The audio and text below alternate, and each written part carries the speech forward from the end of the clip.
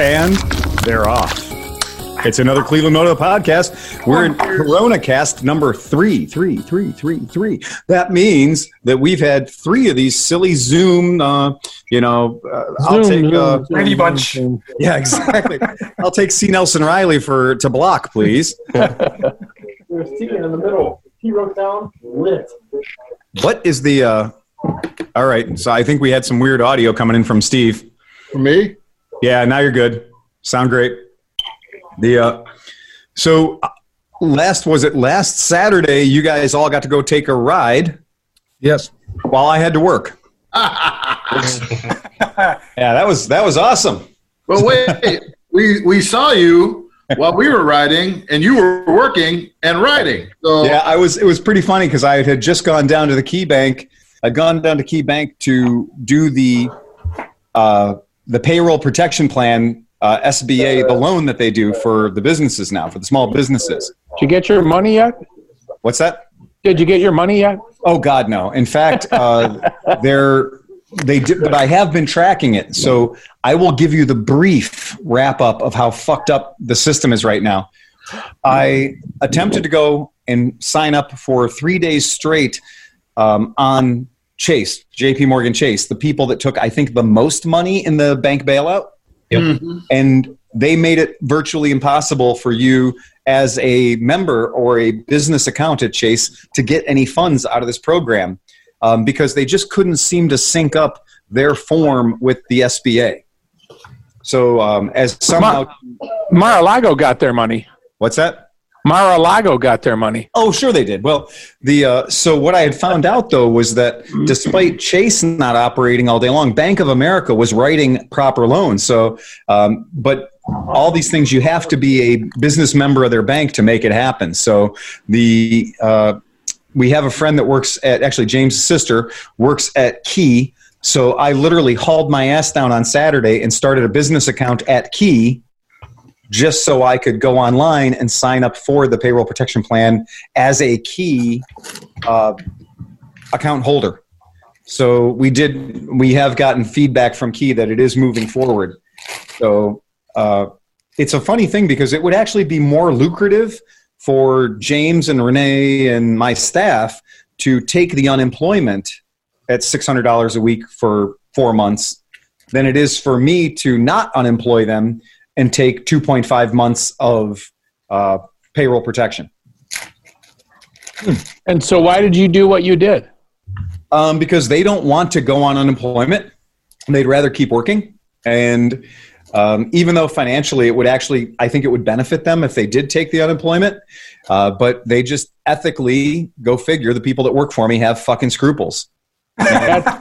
That's a mistake. It is a mistake. And I think financially we were able to prove that it would be in their best interest to cease employment and take the unemployment benefit. John? Well, Wall Street bankers appreciate their honesty. Can I chime in here and say, go ahead, that, John. Would it be out of the realm of possibility to collect the unemployment and continue working? Uh-oh. That would have to be voluntary. Hypothetically, right? This is not, we're not condoning this, but hypothetically. I would ever do such a thing. No. You guys know that I've been volunteering at my shop for 19 years. Lakewood, Ohio, saying that. Yeah. I've been volunteering. I was reading a little bit about that, and they were talking that it was also supposed to cover, there were some expanding it to cover like people who are self-employed and some people who aren't normally covered by it. But I don't know if you as an owner of a business, probably not, still going to get screwed probably. As a 1099er or something, they haven't really, I haven't talked to anybody who's a 1099 employee yet who has managed to make the system work. But what I can tell you is that as the owner of the company, it is absolutely out of the question. So, it might even pay for you to just go, and it's a pain in the ass right now, but just try to sign up for unemployment, even if you get denied. I did. Yeah, just because you never know what might come down the pipeline, and they might. It's pretty funny. All of a sudden, you get a check. I got an initial denial that said we need more information. Yeah. And when the form came back and it said more information, it literally said, "Okay, show us where you are not the owner of the company. Prove to us that you're not the owner of the company." I can't prove that I'm not the owner of the company. But so is every person who's self-employed. They are the owner of the company. So you said, look at this haircut. You can tell I'm not the owner of the company. This was the official fuck you. Yesterday morning, I decided that I needed a haircut in the worst way, and this is the worst way.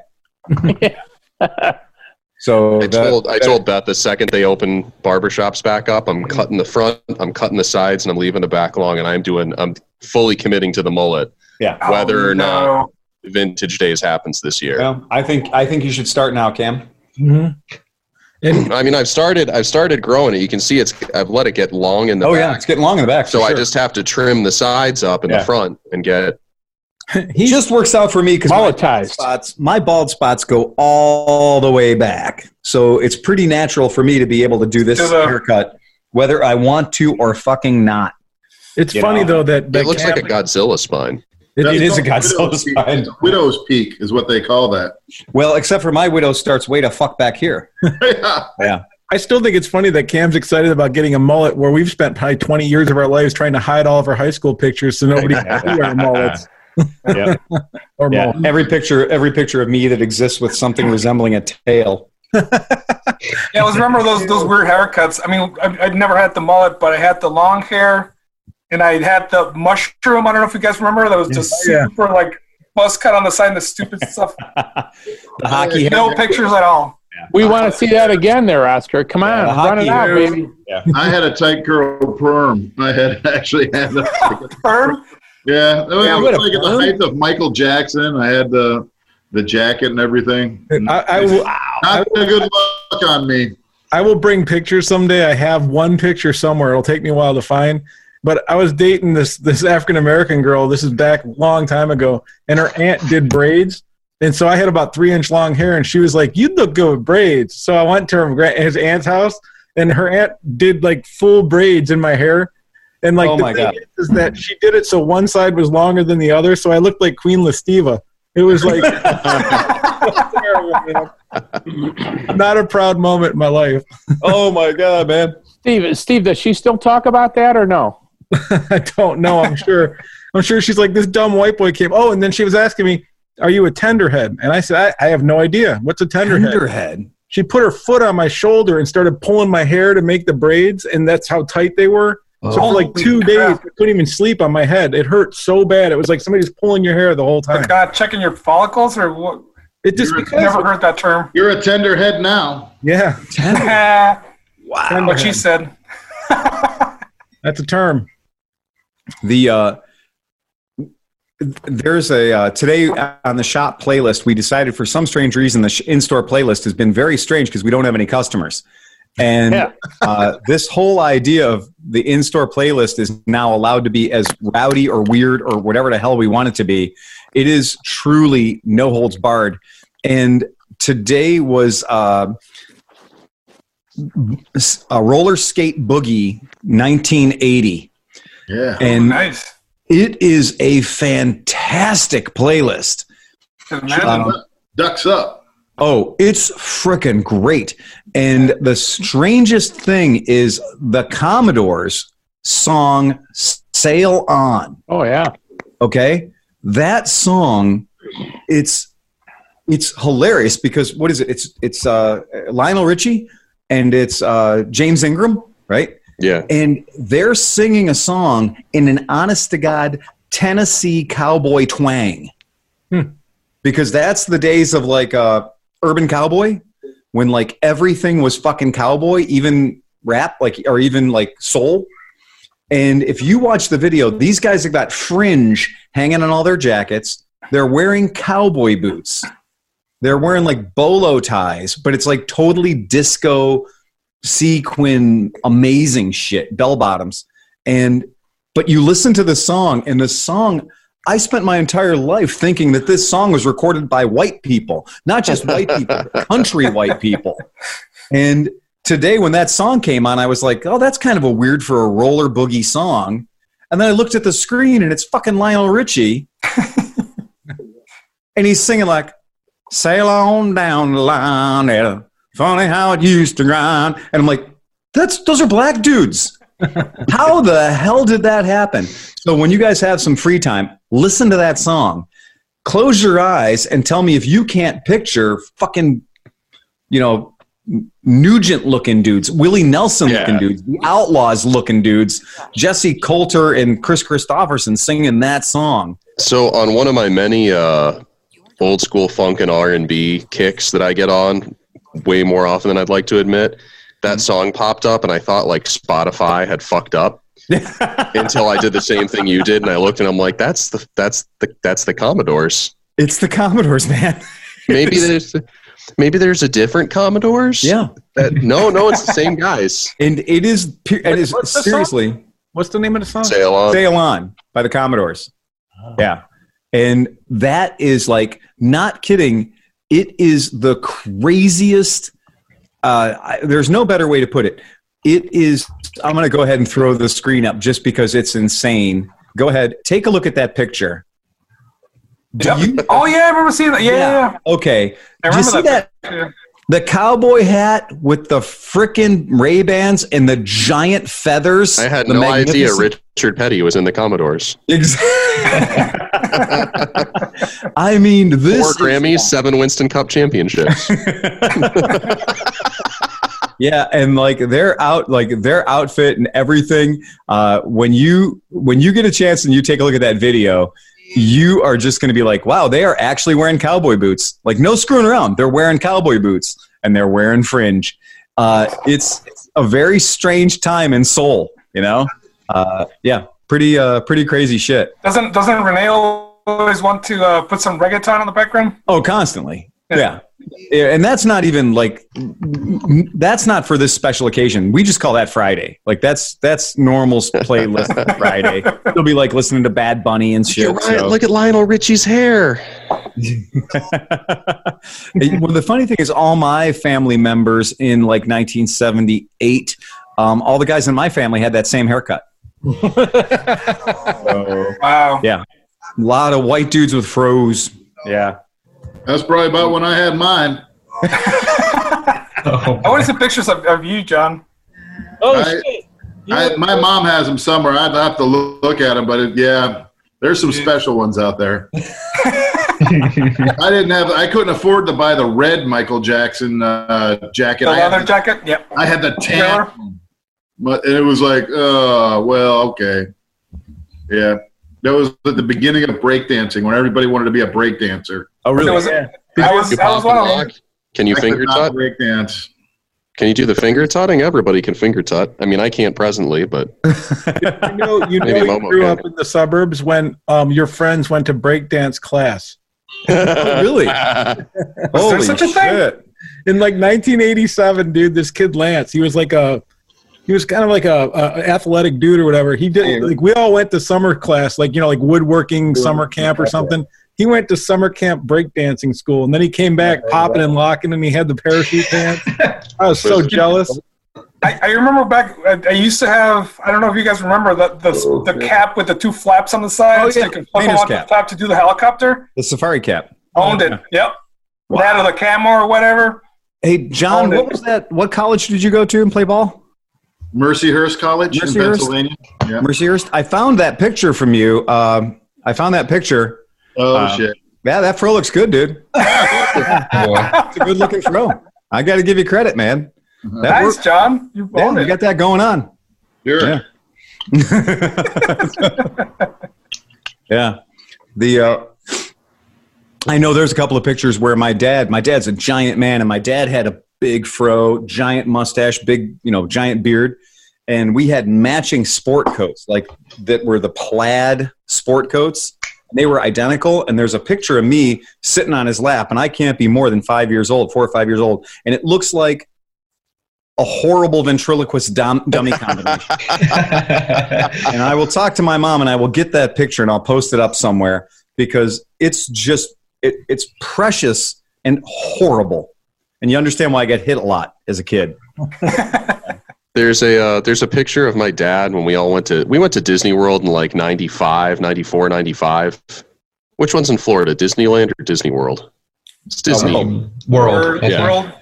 all the pictures of us, we're all wearing all of our Cleveland sports memorabilia, like just total assholes. Uh-huh. Yeah. And my dad has a full tracksuit, white sneakers, a full bright blue and orange Cleveland Cavs tracksuit, and a blue and orange Cleveland Cavs cap that had the green bottom on the cap. Oh, I want to upload that picture so bad. Like, even at Disneyland, the drip never takes a back seat. Yeah, I get it. I totally get it. I have to hold this cat here because otherwise, whenever I'm sitting at the bar and I'm podcasting, she starts screaming. And if you listen to any of my older podcasts, you can hear her. So I have to hold her like a baby. So really? Yell and scream and get picked up on mic. I like that cover story for the child that's going to be screaming in the background now. Right. For the record, here we go. Nice. Oh, nice. Yeah. So let's keep our fingers crossed for this one, guys. Mm-hmm. I mean, no guarantees, but let's keep hoping. Because Ohio started doing the right thing so soon, I'm hoping that we're one of the first states to start to return to some degree of normalcy. I think there's going to be another couple months of people being very cautious, but I think by the time it gets to vintage days, I think we'll be in good shape. I'm optimistic. I think that just means that we're going to be the first state to come out of hiding and then have like the second giant spike. Yeah. Second wave. That's right. Yeah. Just in time for vintage days. Yeah, we'll get our second wave and go into a deeper lockdown while everyone else is getting released. And then when we get released, they'll bring their we'll get a third wave. Because sometimes it's not always good to be first. True. Sometimes it's better to be really late sec. Yeah. Maybe they'll let us in mid-Ohio, but you have to wear a full face helmet the whole time. I think that's a great idea. That's a wonderful idea. Perfect thing for go. I won't wear anything else. Everybody just running around with gas mask on and stuff like that. I tried to buy. I feel like an idiot. I tried to buy gas masks. I had an opportunity like back in January to buy old Israeli gas masks, and they're dirt cheap because they sell them as props for people because in Israel they have a gas mask for every man, woman, and child in the country and a selection of filters. And the manufacturers put, the filters are just activated charcoal. Right. But they put expiration dates on the filters because otherwise they would go out of business after they made the first batch of them. Exactly. So, every 6 or 7 years, I guess they rotate these things out. And same reason Honda Civics rust out. Right. So they're so plentiful that they'll sell them at places like Rural King for like $20. Yeah, and $20. I had a shot at for $50. I would have been set on gas masks for me and Beth and filters and everything. Yeah. And I've got 2 of them in my hall closet right now. Yeah, and now you can't touch an Israeli gas mask for less than $100 without the filter. I think funny because I've got 2 military U.S. Army M17A2s, and those I paid like $40 or $50 a piece for. But the Israeli ones are so much better. Well, the M17A2 they stopped using in like the mid '90s, didn't they? Yep. Yeah. Absolutely. So it's an older design. Does it still use the standardized cartridge though? It does. Okay. So it's the standard cheap cartridges. So they're cheap. They're easy to get. I think that's just one you can't take off and put on with one hand. I think the style. Yeah, but it does have the drinking tube, so that's kind of nice. Yeah. How does that work? You have to put that into like a sealed pouch. Yeah. Because you can't leave it in open air, right? Like no. So it has you guys are gonna love this. It has an actual Schrader valve on it. Huh. So it's got a straight up legit Schrader valve. So you have a special cap for your canteen, and the cap for your canteen has a Schrader valve built into it. Is that a move? Like, if it's really bad, you can go up to a car and just tap into a tire and suck the air. Get pressurized air that way. That's it. That's your built-in respirator right there. So, yeah. I found. So this is my sixth or seventh worst haircut. There's many worse than this, but check this. This is pretty bad. Look at this. Oh, look at you. Whoa. Children of the Corn. Yeah. Man. Enough of that. What was the date on that one, Steve? Does that look like an 08? 2003, thank you. 2003? Oh, man. You look like a dude in R.I.P.D. Did you watch that show? Yeah. Oh, yeah, Rip. Right, yeah. What did I do? Yeah, but you look at that picture. High school graduation picture. Yeah. You look at Ryan Reynolds. Oh, is that his name? What's his Everything name? stopped. I don't know. This is that guy. He's that guy. There's a lot worse. There's a lot worse you could be compared to than Ryan Reynolds. Yeah. Well, believe me, I can find some other pictures, and you can make fun of me a lot more. I've had some interesting things going on. That's a lot nicer than what I was going to say about your photo, which is I was going to say you look like a guy that wrote for RC car magazines in the early mid 2000s. But that's just me player hating. That's just me being jealous. There you have it. I probably grew up reading your articles now that I think about it. Oh yeah, I'll find a how to, there's still a how. So I did a video one time of how to paint a Lexan body, and I did it for a company I was working for, and it has like, I don't know, 600,000 views on it or something. I got donut out of the whole thing. Oh, did you? Yeah. Is it Proline? No, it was I worked for RC Groups, Okay. like the world's largest remote control website. Yeah, but I'm trying to remember if I've seen this video or not. I don't know. I was much more in shape as when I was racing bikes, so it was interesting. Yeah, but it like really freaked me out the first time we met because I'm like, I've seen you someplace. That's probably it. Yeah, could be. You guys want to see what I got at the shop today? Yes, sir. Yeah. Yeah. Yeah, so this was kind of special. This came in today. I'll bring this one up in just a mo. There you go, guys. So that is the Polon Zero DSR Police Edition. Oh, cool. Oh. We got that in. We built that. Got that all ready. That's going to the Cleveland Metro Parks Police Department. Awesome. And, silent but deadly. And they're. I shot a video today, so we had all the silly videos we shoot at the shop. So I shot a silly video with that thing. The siren system on that thing is fucking mental. It's as loud as it needs to be.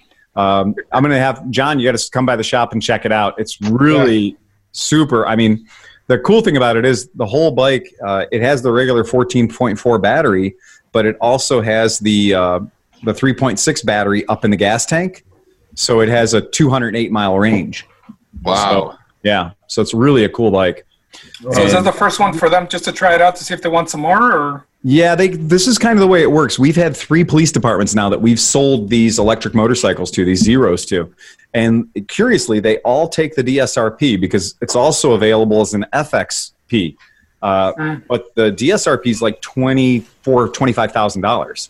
And which sounds like a lot of money, but it is chicken scratch compared to the BMW.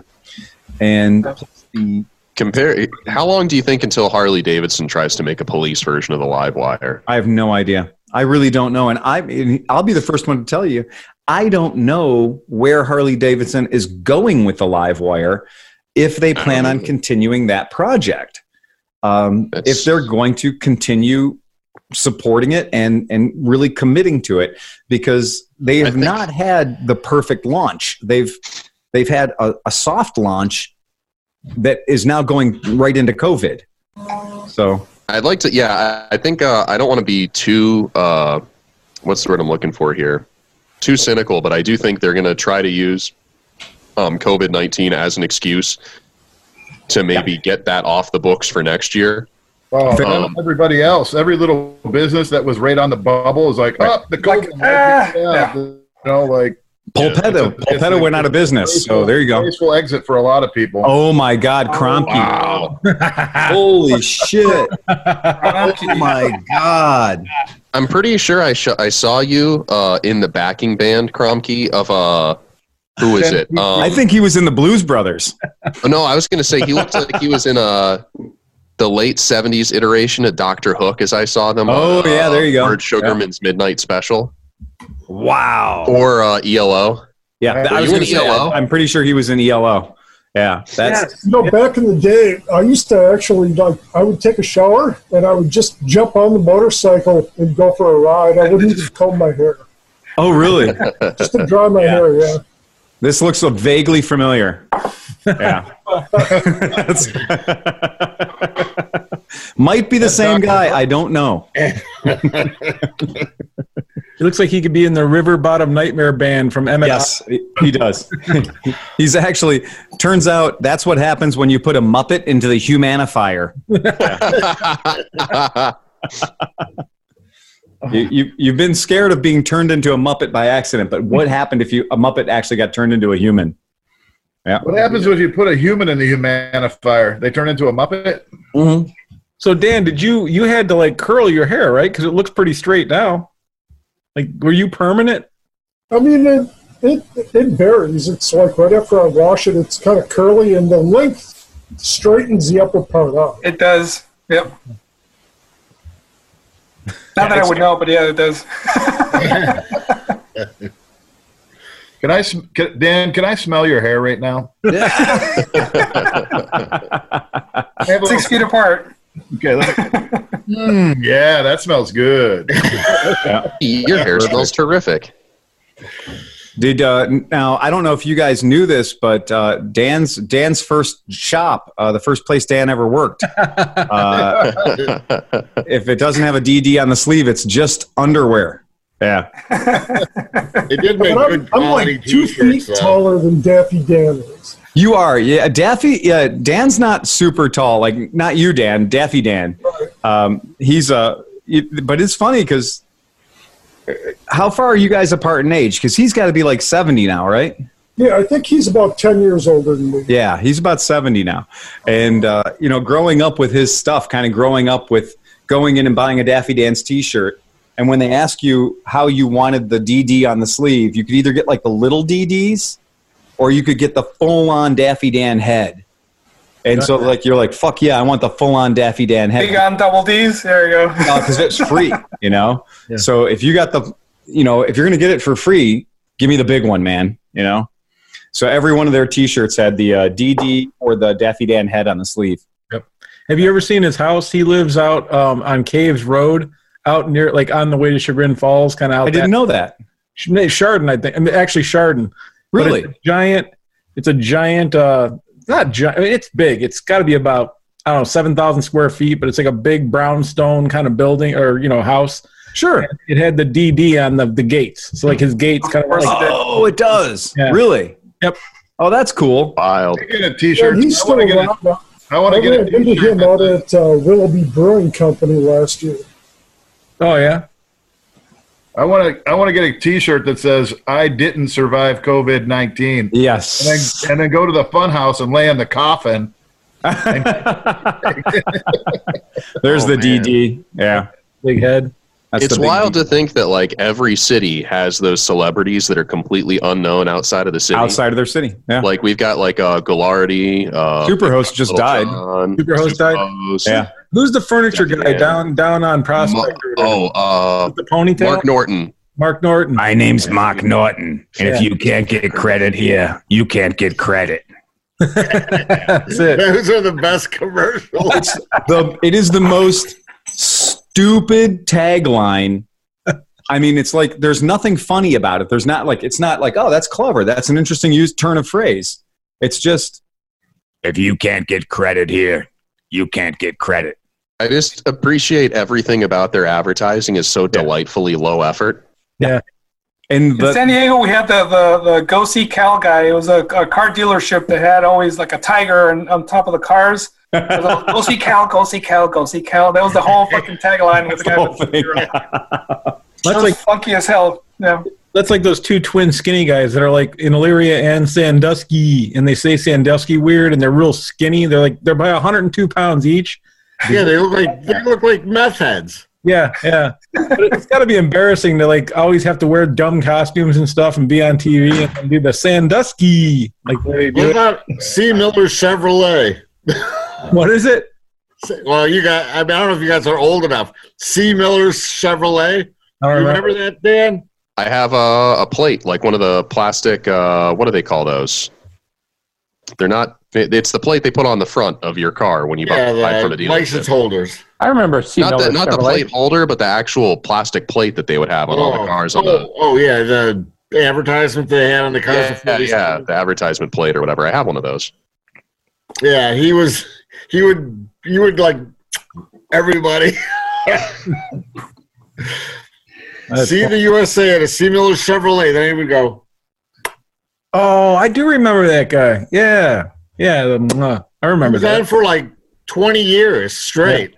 Same commercial. And He's that's dead the now. first commercial he did, he just kept running the same thing because it was like 1960s cars in 1980.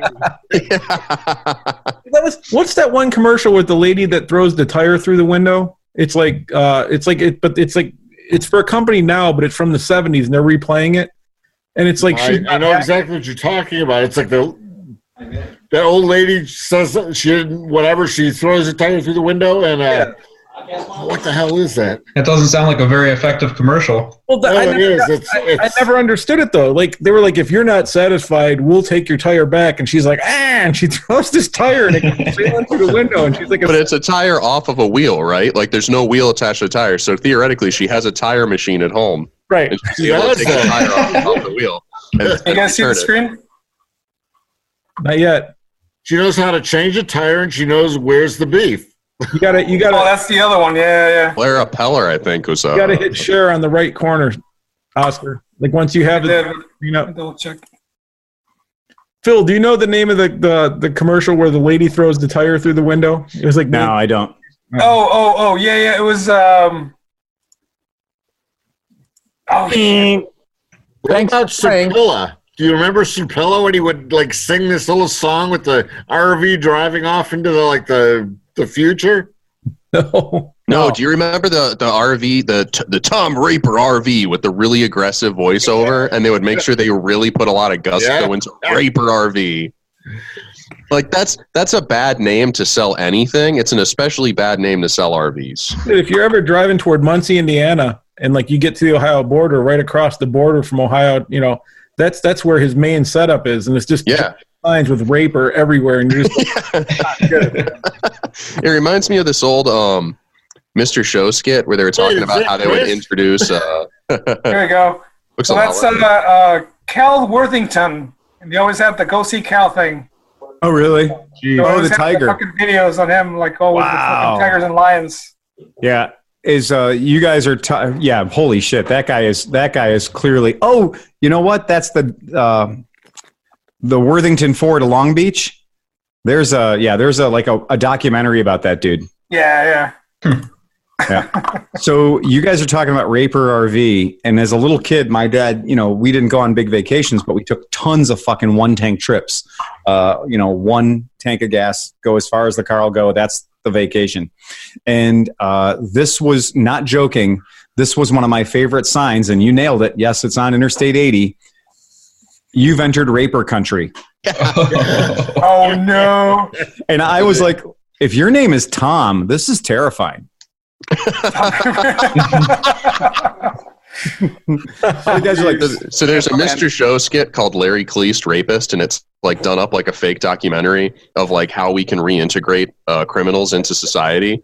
And it's him getting in his car in the morning, his like briefcase and his newspaper, and there's like a big Dodge van behind him as he drives, and it's following him, and it's got a loudspeaker that says, "Look out, everybody, rapist coming, don't get raped." And then it's him at work, and he's got to call people and sell insurance. He's like, "Hi, I'm Larry Cleese. I'm a rapist. I'd like to sell you insurance."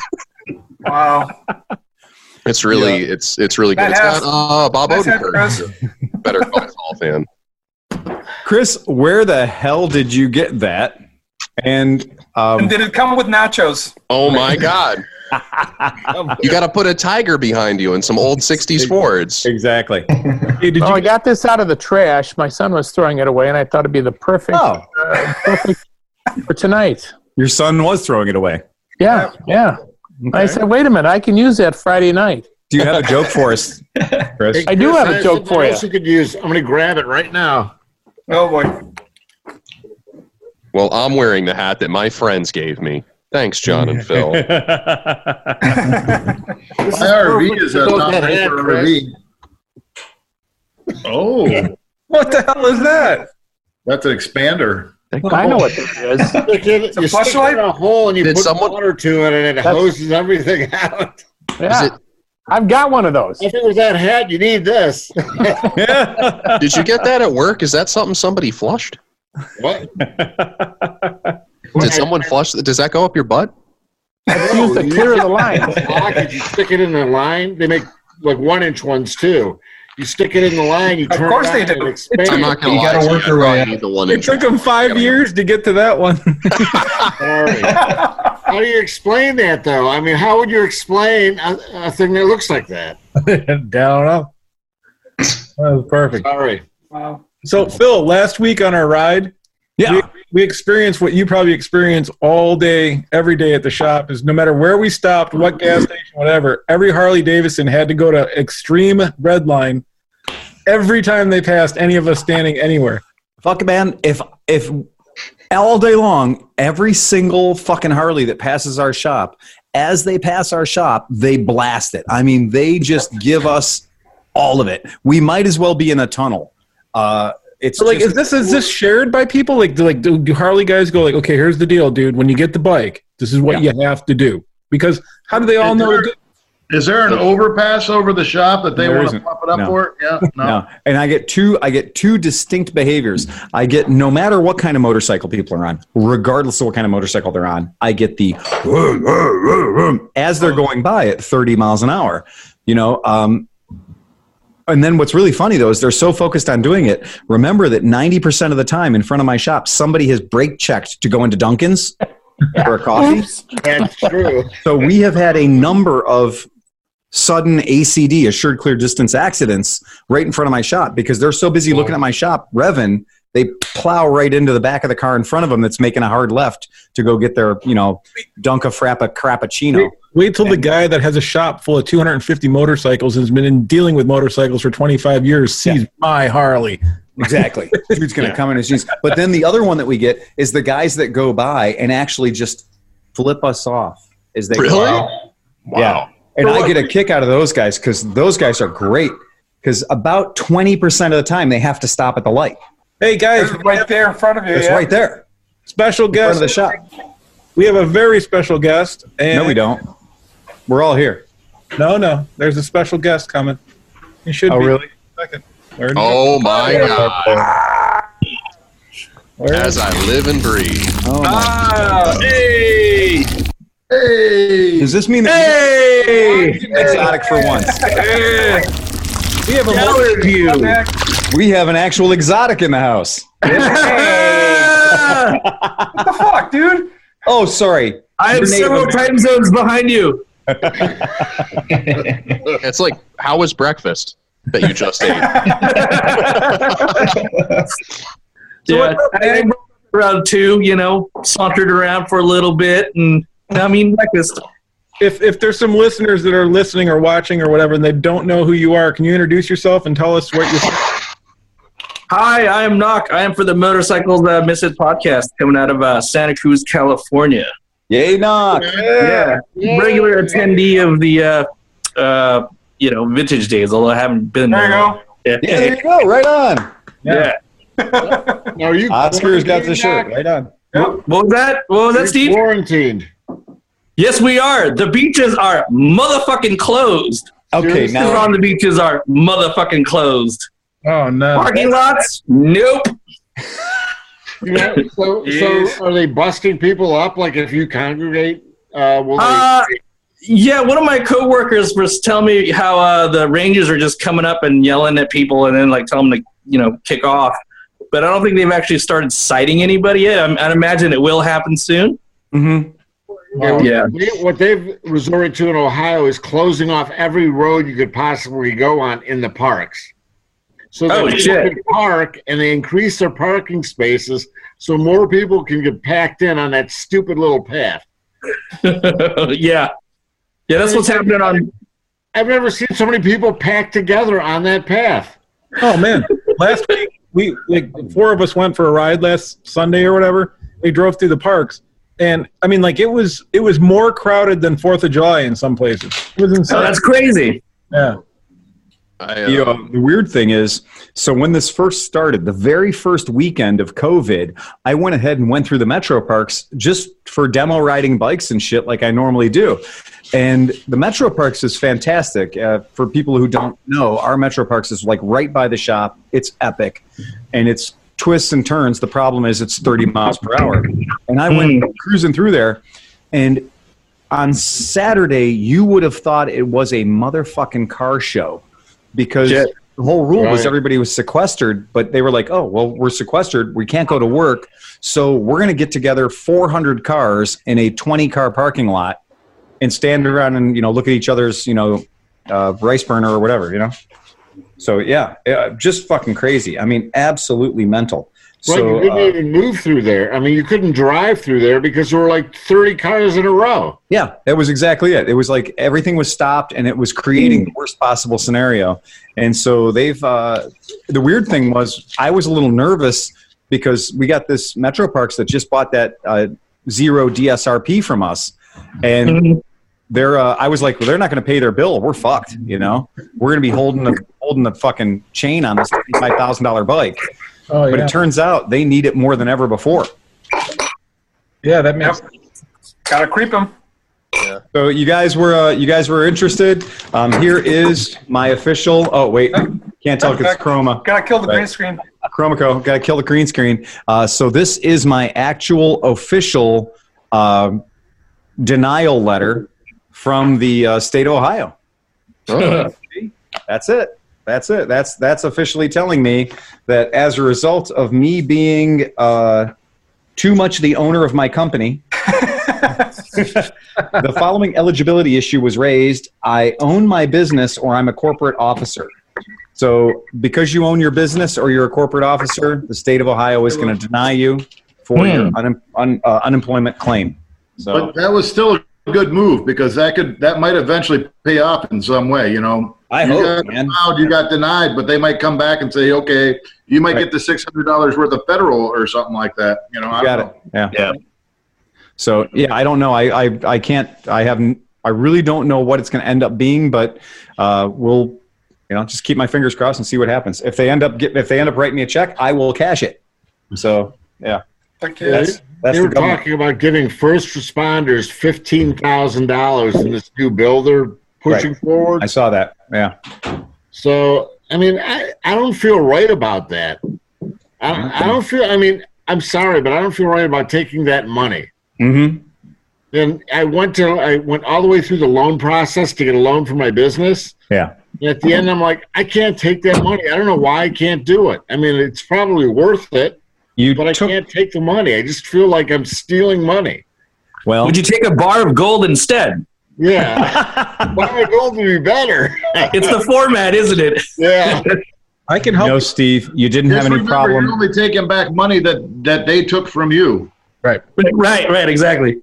And Steve, you didn't have any problem taking that $500 from Zero Motorcycles.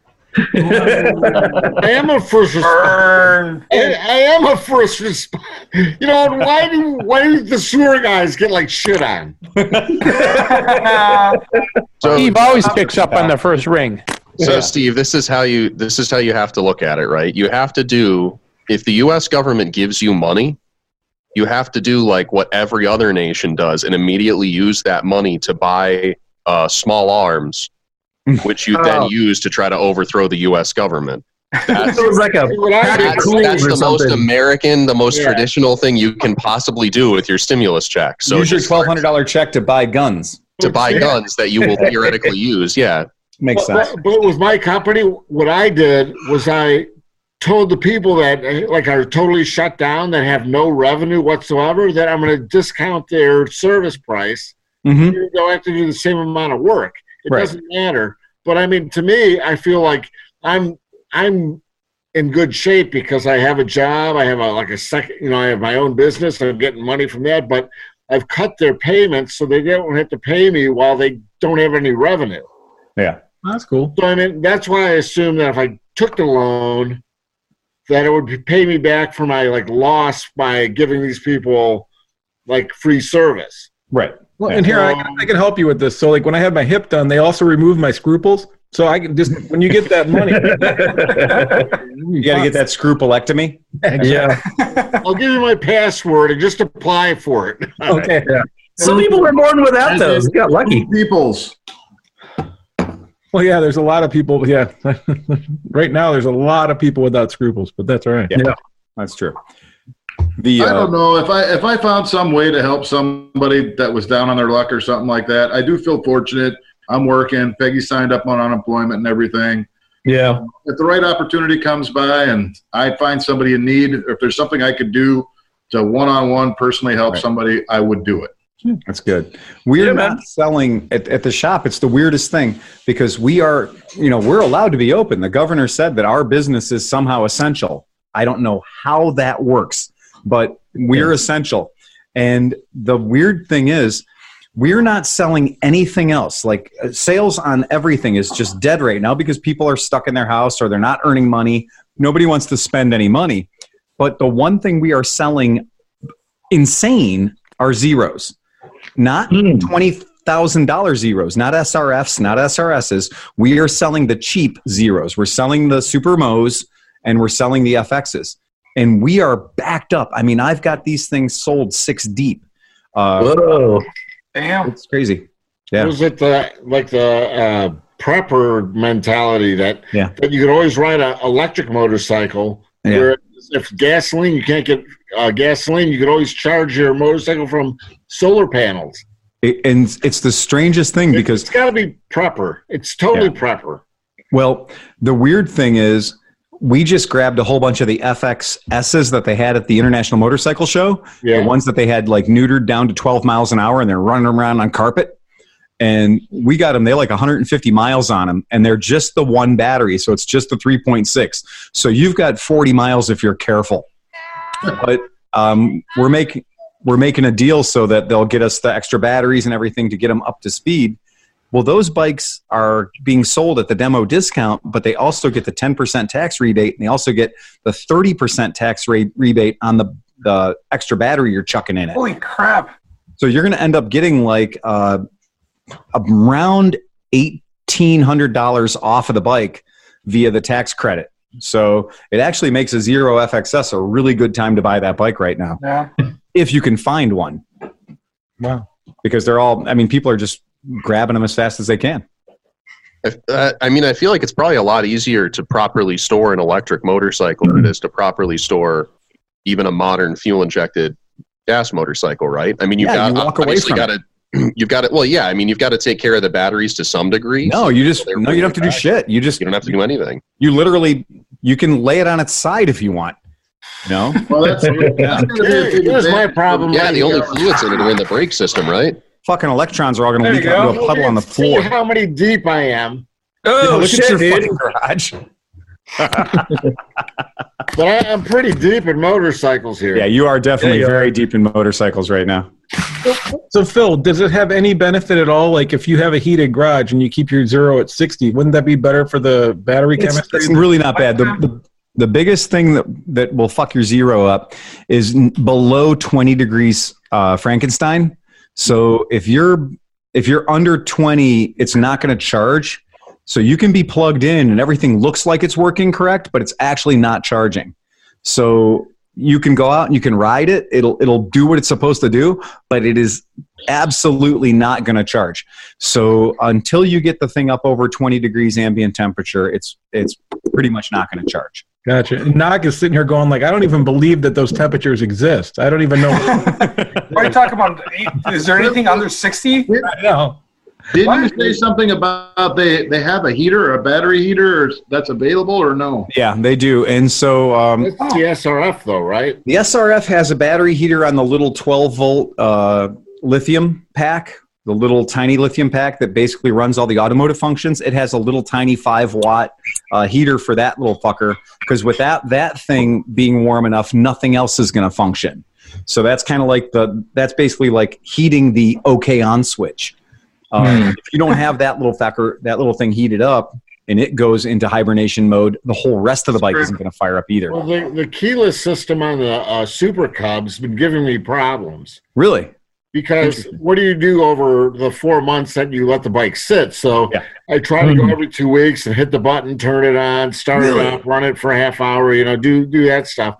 But if you leave it too long, it just like it goes dead. It's like it shuts itself off, and then you have no way of start. Like you hit the key, you turn the switches, nothing happens. So what do you do in that situation? Use your dongle. Yeah. And you keep hitting it, and eventually it wakes up. But the battery, if the the system is running, it runs it down in 2 weeks. So you have to keep a charger on it. Oh, So that's it's kind of the same as putting your lighter underneath the carb to kind of like. Yeah, no, yeah. I mean, it's really ridiculous. Those don't have any Kickstarter or anything like that? No Kickstarter. Well, there's no Kickstarter, and it goes, it's like the typical click, click, click when your battery's too low to run the starter. If you put it in here and push it around the block a few times, will that charge it up enough? I don't think so. It's not like a Metropolitan where you can kick 2 times and it starts with fuel injection, even if the battery's shit. So, is your battery accessible? Can you disconnect the terminals, or is it kind of buried in there? No, don't. And what's really funny is that on mine, it's right under the seat, so you can pull it out. It's a lot better than the old. Well, it's not better than the old ones, but it's just about as easy. Yeah. They have the red and the black reversed. So they have black on the positive and red on the negative. And when you try to, I threw the chargers on it, to charge it up. Right. And the polarity is reversed. It's very interesting because they reversed the color of the wires. It must have been a manufacturing defect. That's fucking bizarre. Yeah. That's very weird. Oh. Who's that? Is that Renee? It is. She's gonna burn me down once she sees this. She loses her shit anytime I pull that picture out of hiding. So wait, Phil. So on the police Zero, what are they tapping for? Getting for like the sirens and all the extra shit that they have in there?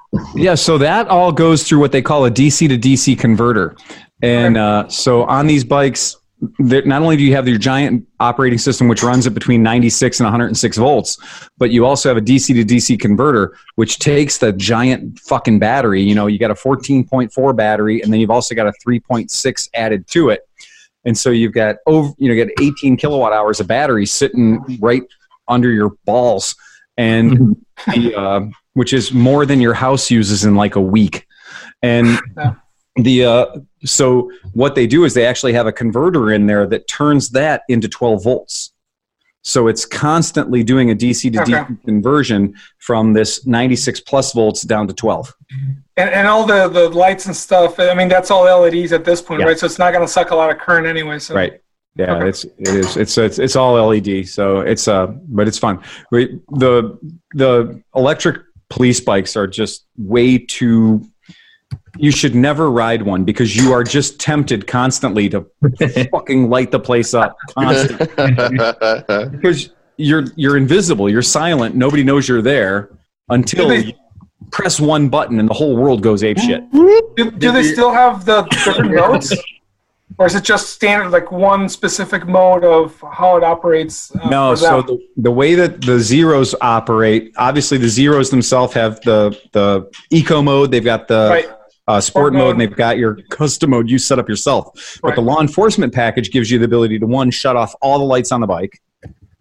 Kind of cool. 2, it has a PA system built in, so you can do the microphone and fuck with people.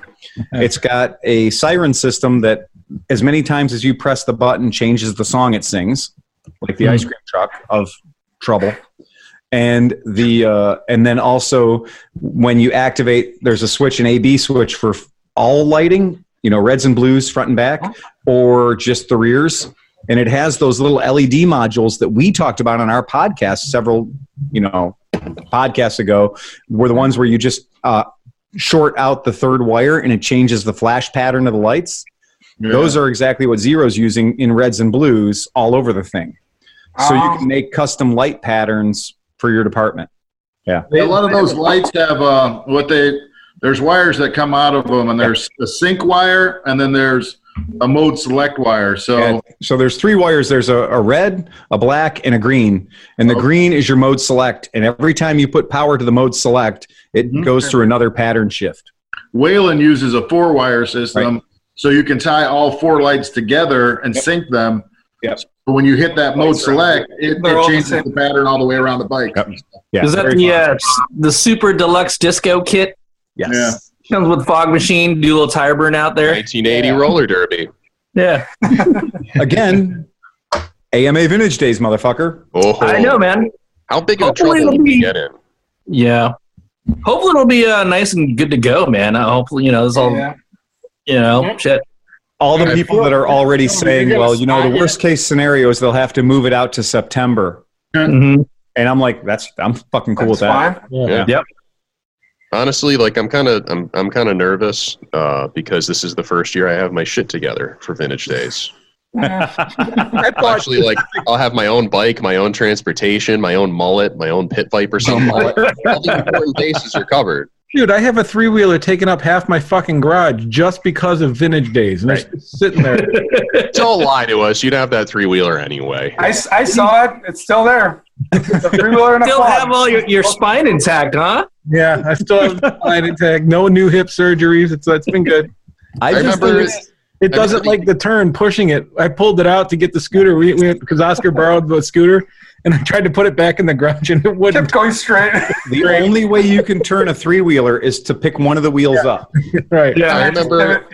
Yeah. I remember the first year I went to Vintage Days. The ink wasn't even dry on my motorcycle endorsement.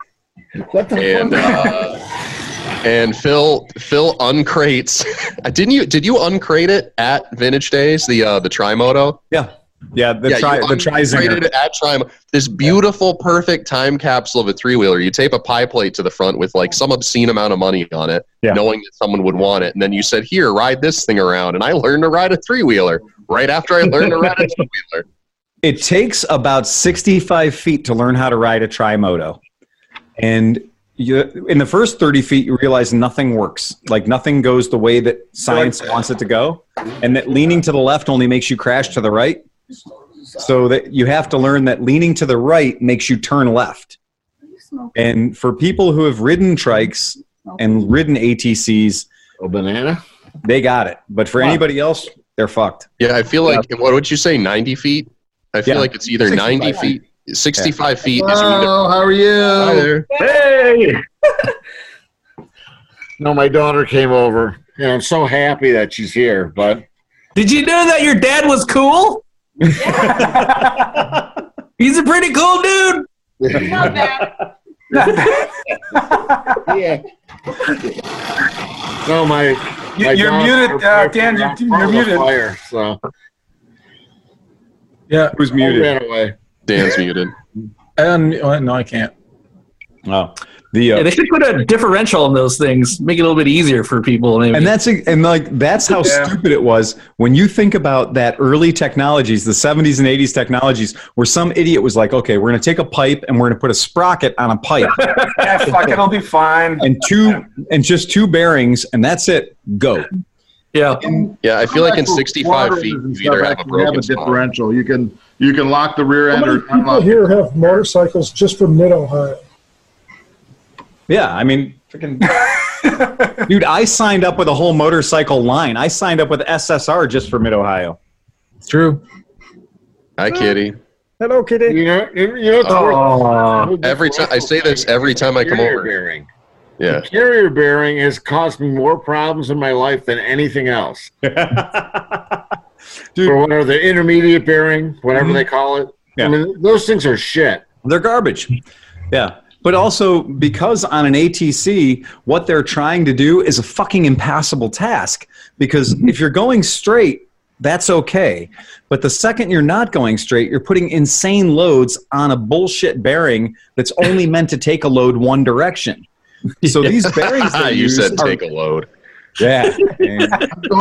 Cam knows about taking a load. Daily forward, not straight. Yeah, but you all ran into the same thing. You all ran into that like hard 2-wheel drive that wouldn't differentiate when you made a turn. Well, and with the Ural, what people forgot to fucking think about was the 2-wheel drive was only ever meant to be used in Russia. And there's nowhere in America that is Russia. So if you're in America, 2-wheel drive Ural is just going to eat itself.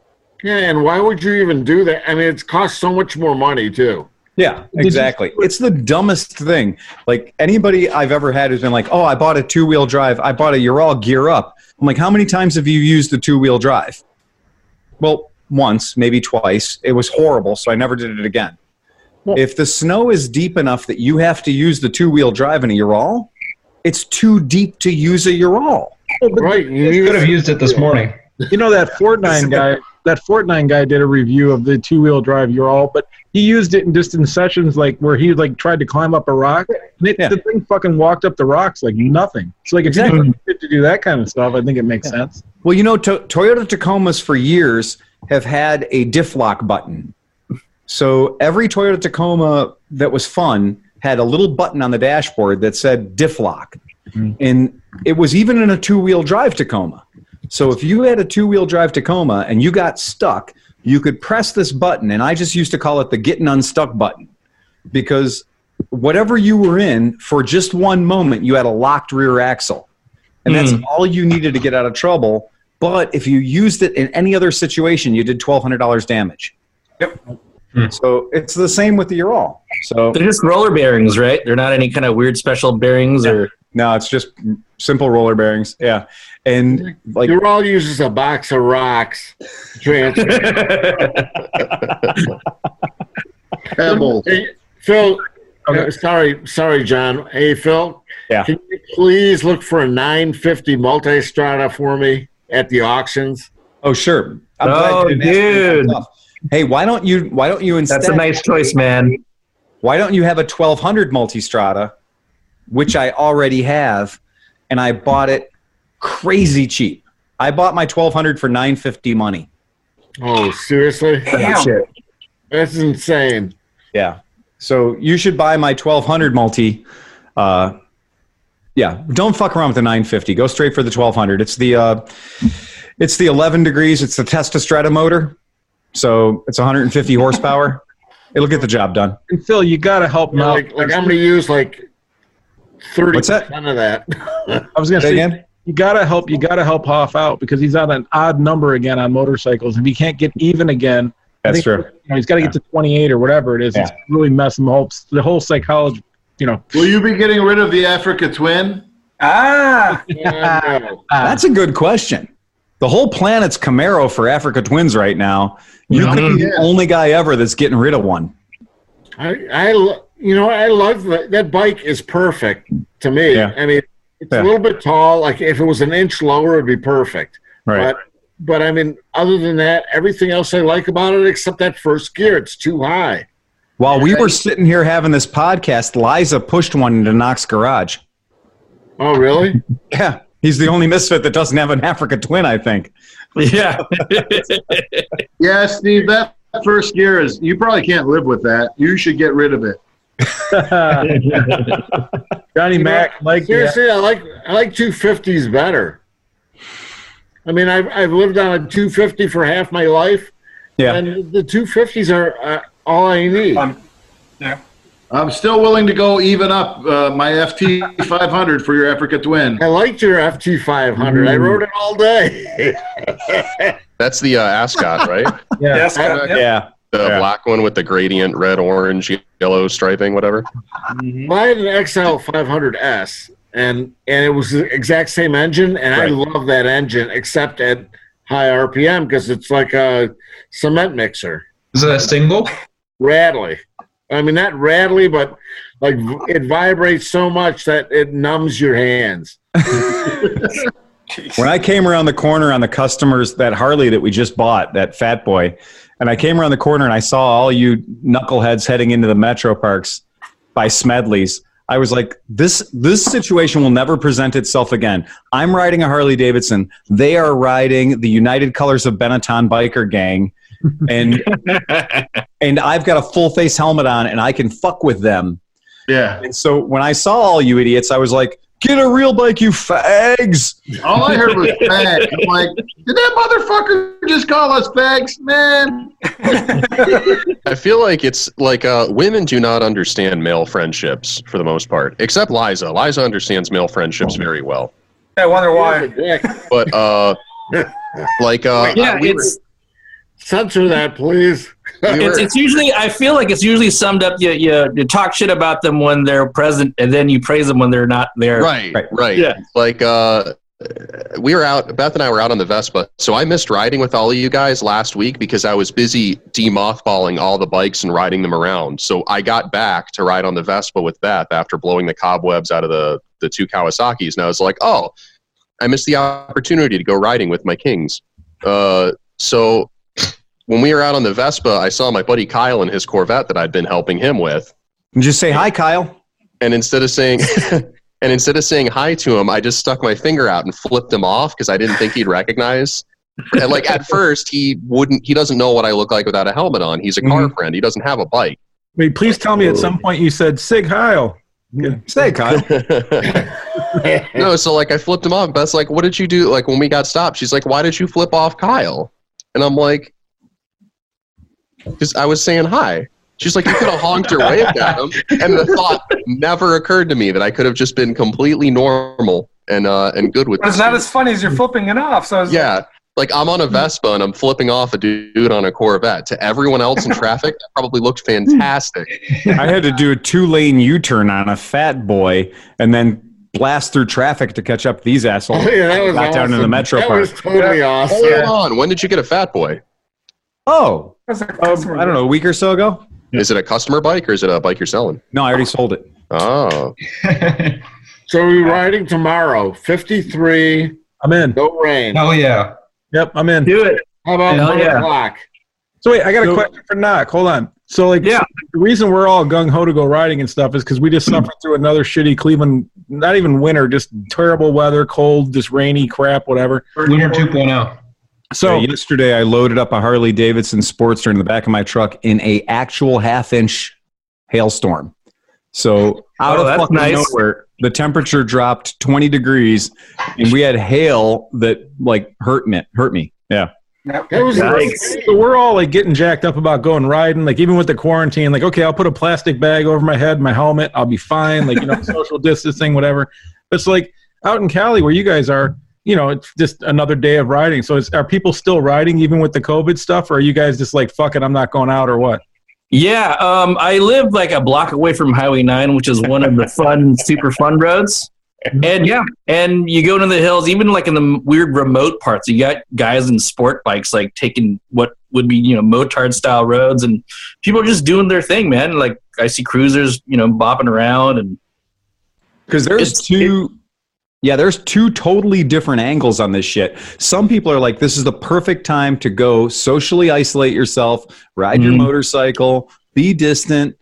There's less people on the road. It's much safer. And then the other people are like, you idiot. If you end up in the ICU, you're going to take services away from somebody else, or you're going to, in fact, give yourself COVID by going into the ICU, or you're going to die in the ICU because you can't get services because everyone else is on a respirator in another wing. I think most of those people are the people that would never get on a motorcycle because it's too dangerous. So so I reposted the picture that the Sleepy took of us in the gas station, and I got actually that exactly same response. It was like, "Oh, are you crazy? You shouldn't be doing that." It was someone from San Diego, obviously. Yeah, but what about the pictures you posted of you riding your moped, shit-faced drunk, to go get more liquor? Nobody said anything about it. Just by myself. That was actually Sleepy Hollow where we stopped, by the way. Yeah. Yes, it was. Yeah, we're biker trash. Apparently, we're not Shriners, man. We're not. Nobody gives a shit about donations. So Monday I had to take the FJ80 and to get a new window put in the back because it blew out when I closed the fucking door. And I go to Cleveland House of Glass, and these guys are putting my window in the FJ, so I got some time to kill. I walk down. I was right at the end of your street, by the way, Oscar. And so I'm at that big yellow building that puts in auto glass where you live. I walk down to my warehouse, and I'm like getting the little Japanese cars dialed in and stuff and playing around. And I see my fucking DRZ SM in the corner, just like gazing at me like, hey, see these gold rims, motherfucker? And you want to do 10 stoppies today. And I was like, I really haven't ridden that bike in a little while. And because it was Monday and the place where my warehouse is closed on Monday, I had an entire 60-car parking lot to myself. Nice. Dude. They just asphalted it. They just seal coated it. Nice. Weeks ago. So all the lines are perfect, and they're bright, and they're yellow, and the pavement's all perfectly black. And now it looks like a zebra just had diarrhea all through the parking lot. It's just fucking skid marks and slides all over the fucking place. Hell yeah, dude. The muffler on that bike is about this long. right? And so it's a bit brappy is the right term. And so I go out, well, there's like 3 or 4 car shops because on Brook Park where my warehouse is, it's like guys who work for a living fixing cars for people. And so I get the thing out of the warehouse and fire it up, and I just start doing ludicrous displays of speed, which is like, if you can imagine how long 20 parking spaces is, that's like a 16th of a mile, right? And it's crazy how fast you can go in 20 parking spaces. And like, for anybody who's ever ridden a DRZ, 400 SM, they're not like the best wheelie bikes in the world because of the 17-inch wheels. So you got to kind of massage a wheelie up, but they're really good at just hauling ass. And they will smoke the tire and just give you a beautiful rolling burnout. And I realized after my 300th pass that I had an audience of people at the shop across the street who were just out there just fucking checking me out. And I realized 3 or 4 of them had cameras on, and they were taking turns making sure they documented the asshole with no gloves and no helmet who was going to eat shit in a parking lot during COVID. They're like, watch this motherfucker go viral. Oh, yeah. And I'm catch it. And I'm doing, and that bike is actually more fun to do stoppies on than it is to do wheelies on. And you can really work the DRZ for stoppies, but wheelies are a little, I don't know. It likes, you got to be, the RPMs have to be too high for a wheelie on a DRZ 400. So it's not my favorite wheelie bike, but it is a fucking great stoppy bike. Have you seen the European dudes rocking those things where the DRZs and the super, they're doing the BMX stuff where they come into a stoppy and they're like doing rock walks now, like it's nothing. Like just over that shit. I'm very proud when I do a stoppy and I come down out of my stoppy and I'm already in gear and I'm already ready to pick the front wheel up. Like that is impressing the shit out of myself. My broken collarbone, cracked skull, and destroyed bike will never have me doing stoppies ever again. Yeah, it's scary when the front actually pushes on you, but sometimes, like a lot of the times, if you kind of do nothing and relax, it kind of tracks itself straight. But like, you get some brown pants, It's always that moment. There's that moment where you release the front brake. And this is either going to save it or make it way worse. Right. It's just like, whew, it saved it. And so I did that for about 45 minutes on Monday. And then when I was done, and you get your little pulses up a little bit, you're all cool and happy. And you're like, wait a second. If I eat shit here, it's not a question of like, am I going to go to a good hospital? Because it's Cleveland. We got good hospitals everywhere. The downside is like, I'm going to be the only asshole going in there with like a rotator cuff, and no face, like half of my face and just asphalt in it. It's the public shaming that you have to endure, huh? That's exactly. Can you just give it a little more gas and save it? That's how you save a stoppie is more gas. You got to keep that rear wheel in rotation for the balance point. Mm-hmm. Yeah. Fuck, man. So I mean, it is that game. It's like, we got to be a little more careful, guys, because it's not the day you want to go to the hospital. Well, that's what it is. Last week when we rode, like, there's rides when I go on, and I almost don't enjoy them because the people I'm riding with, like, you're gonna die almost every minute because they're pushing that hard. It's kind of annoying. Yeah. This week was not that. We enjoyed ourselves. It was a really nice, fun ride. Steve, you did a great job of finding roads. It was like 45-mile-an-hour roads with nice turns and not a lot of traffic. It was good. I mean, like, the kind of roads where if you did, unless you got hit by a car head on or something, like if you did crash, you probably weren't getting myrtleized. You know what I mean? Like, it was just a nice, it was fun. I thoroughly enjoyed myself. How far out of Cleveland do you guys have to go to get some like super twisty roads, or if there are any? Far. Not particularly. You think so? Kentucky. No. Really? Oh shit. Yeah. Well, no. There's I recommend Akron. You can pick up the triple. You can pick up 666 or the triple nickel. Yep. Probably 30, 40 miles from here before you get anything truly twisty and fun. Like Zanesville's got amazing roads all around it. New Philly has a great, that's where we used to always go and with our full leathers on and ride down there. Sure. But 61 South is the river Yeah. roadway, and 174 on the east side is really good too. Yeah. I mean, most of the stuff. So it's the Chagrin River. When we do our Distinguished Gentleman's Ride, last year when we did the ride, I went to a lot of trouble to find all of the twisty roads within 25, 30 miles of Cleveland and stitch them all together. And people were pissed off. And yeah, so, I mean, people were angry. They were furious at the roads we picked. And a couple of them were like hard right-hand turn up an impossibly steep hill and then a hard left-hand turn to a red light. Yeah. That was 2 years ago when I did it on my Vespa Rally 200 did it with ease. That sharp turn onto the hill, it was fine. That was good. We showed, John went out with me on the Recon, and Meckelfresh went out, and we were like, oh, okay, well, this is a smarter road. And then we're like, yeah, but we want to fuck them. So let's take And you know what's crazy is, like, because, you know, our group ride is probably a lot of scooters. I mean, there's 30 or 40 scooters there. And it's really badass when the scooters can do an uphill start. Two-stroke scooter can do an uphill start when the dude on a fucking Harley Electric Glide is rolling backwards, stalling out, falling down. So yeah, it's always fun to be the blocker and just pissing everybody off. Me and my fucking 150 and just blazing over everybody else. So it's so. I got to the top of that hill and there was a state trooper waiting there.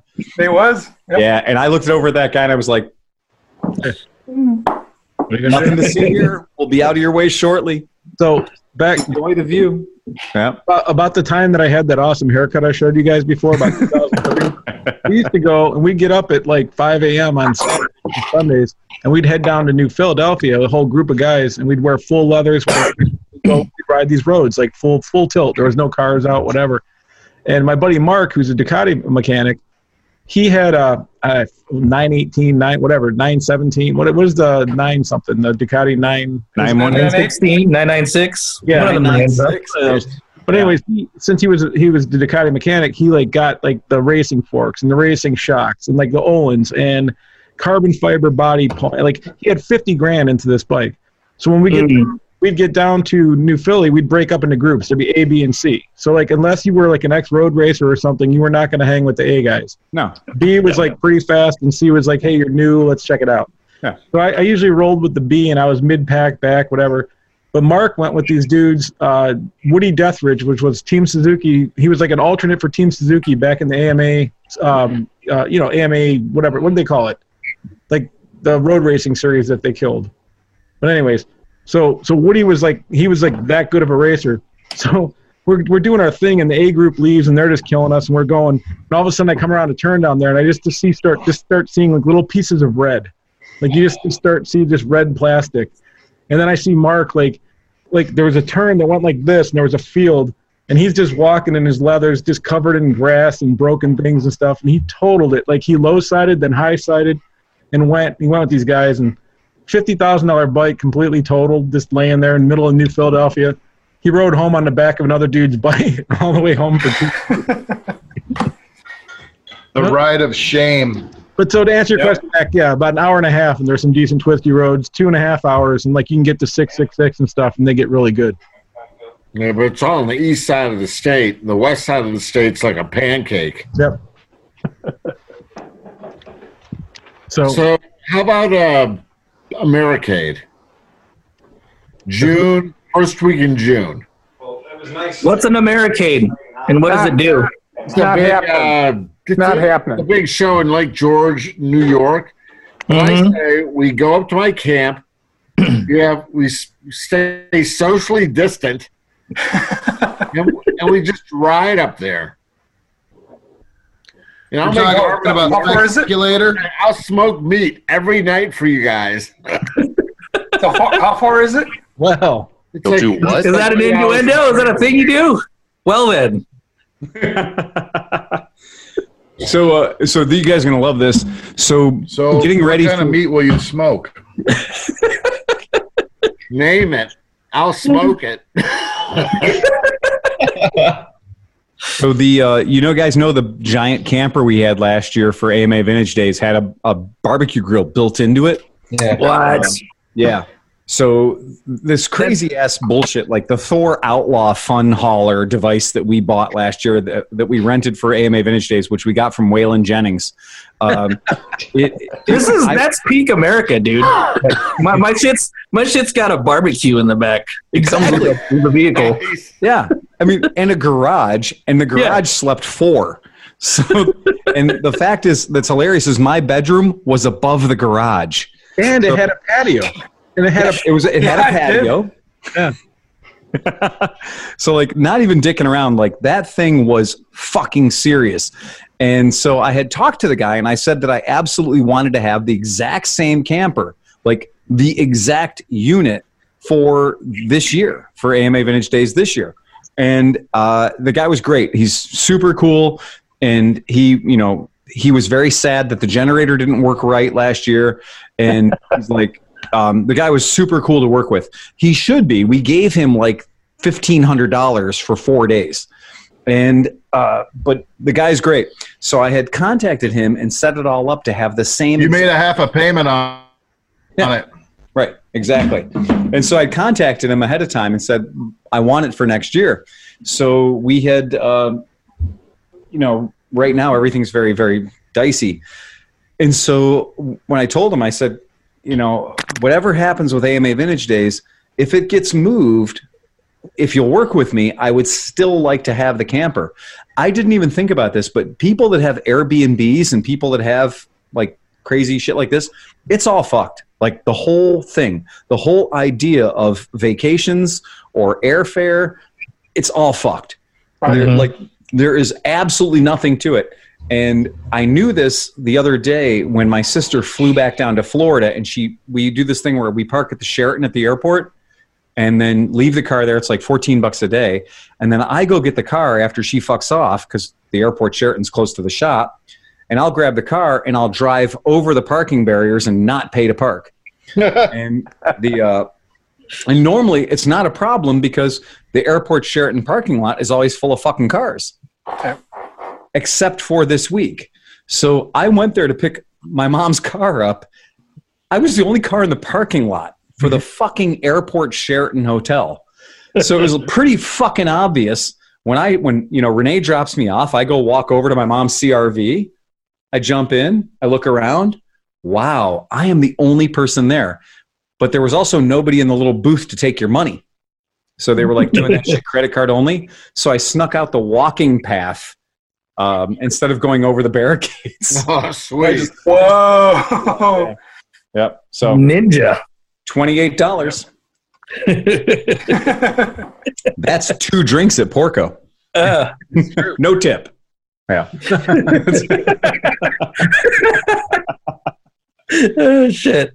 Yeah. Yeah, that's one drink tipping appropriatyou also one drink has about $18 worth of booze in it, so you remember those Mai Tais? Yeah. Apparently I figured out how to turn a Mai Tai into a zombie. Mm-hmm. Wow. Yeah. Now you have my attention. Yeah. Oh my Jesus Christ. Yeah. That Mai Tai mix was supposed to make 12 drinks. This is the 4th, and I'm done. Nice. Yeah, that's it. But they're pretty fucking cool. So is everything so far, Knock? Is everything on the California schedule just out?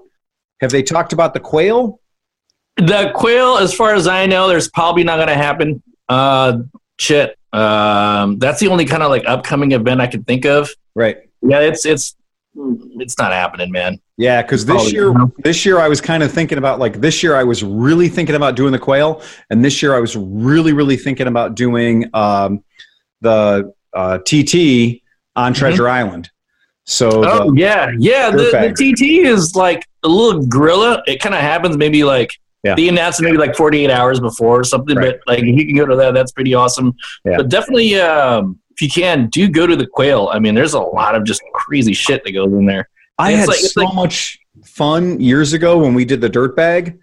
That thing was fucking fantastic. I just Paul Brown he does such a great job, and the dirt bag was just so rad. It was fucking cool. Yeah, so, you came in at peak dirt bag. After that year, and maybe a year after that one, it started to kind of mellow out a little bit more. It became more grassroots.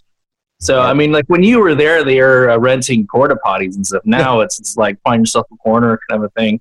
Yeah. So, I was very impressed. I thought the Dirtbag was fucking brilliant. Yeah. And that was a pretty magic weekend for me. So, yeah, I'd be all over that, and I'd be all over the TT. So.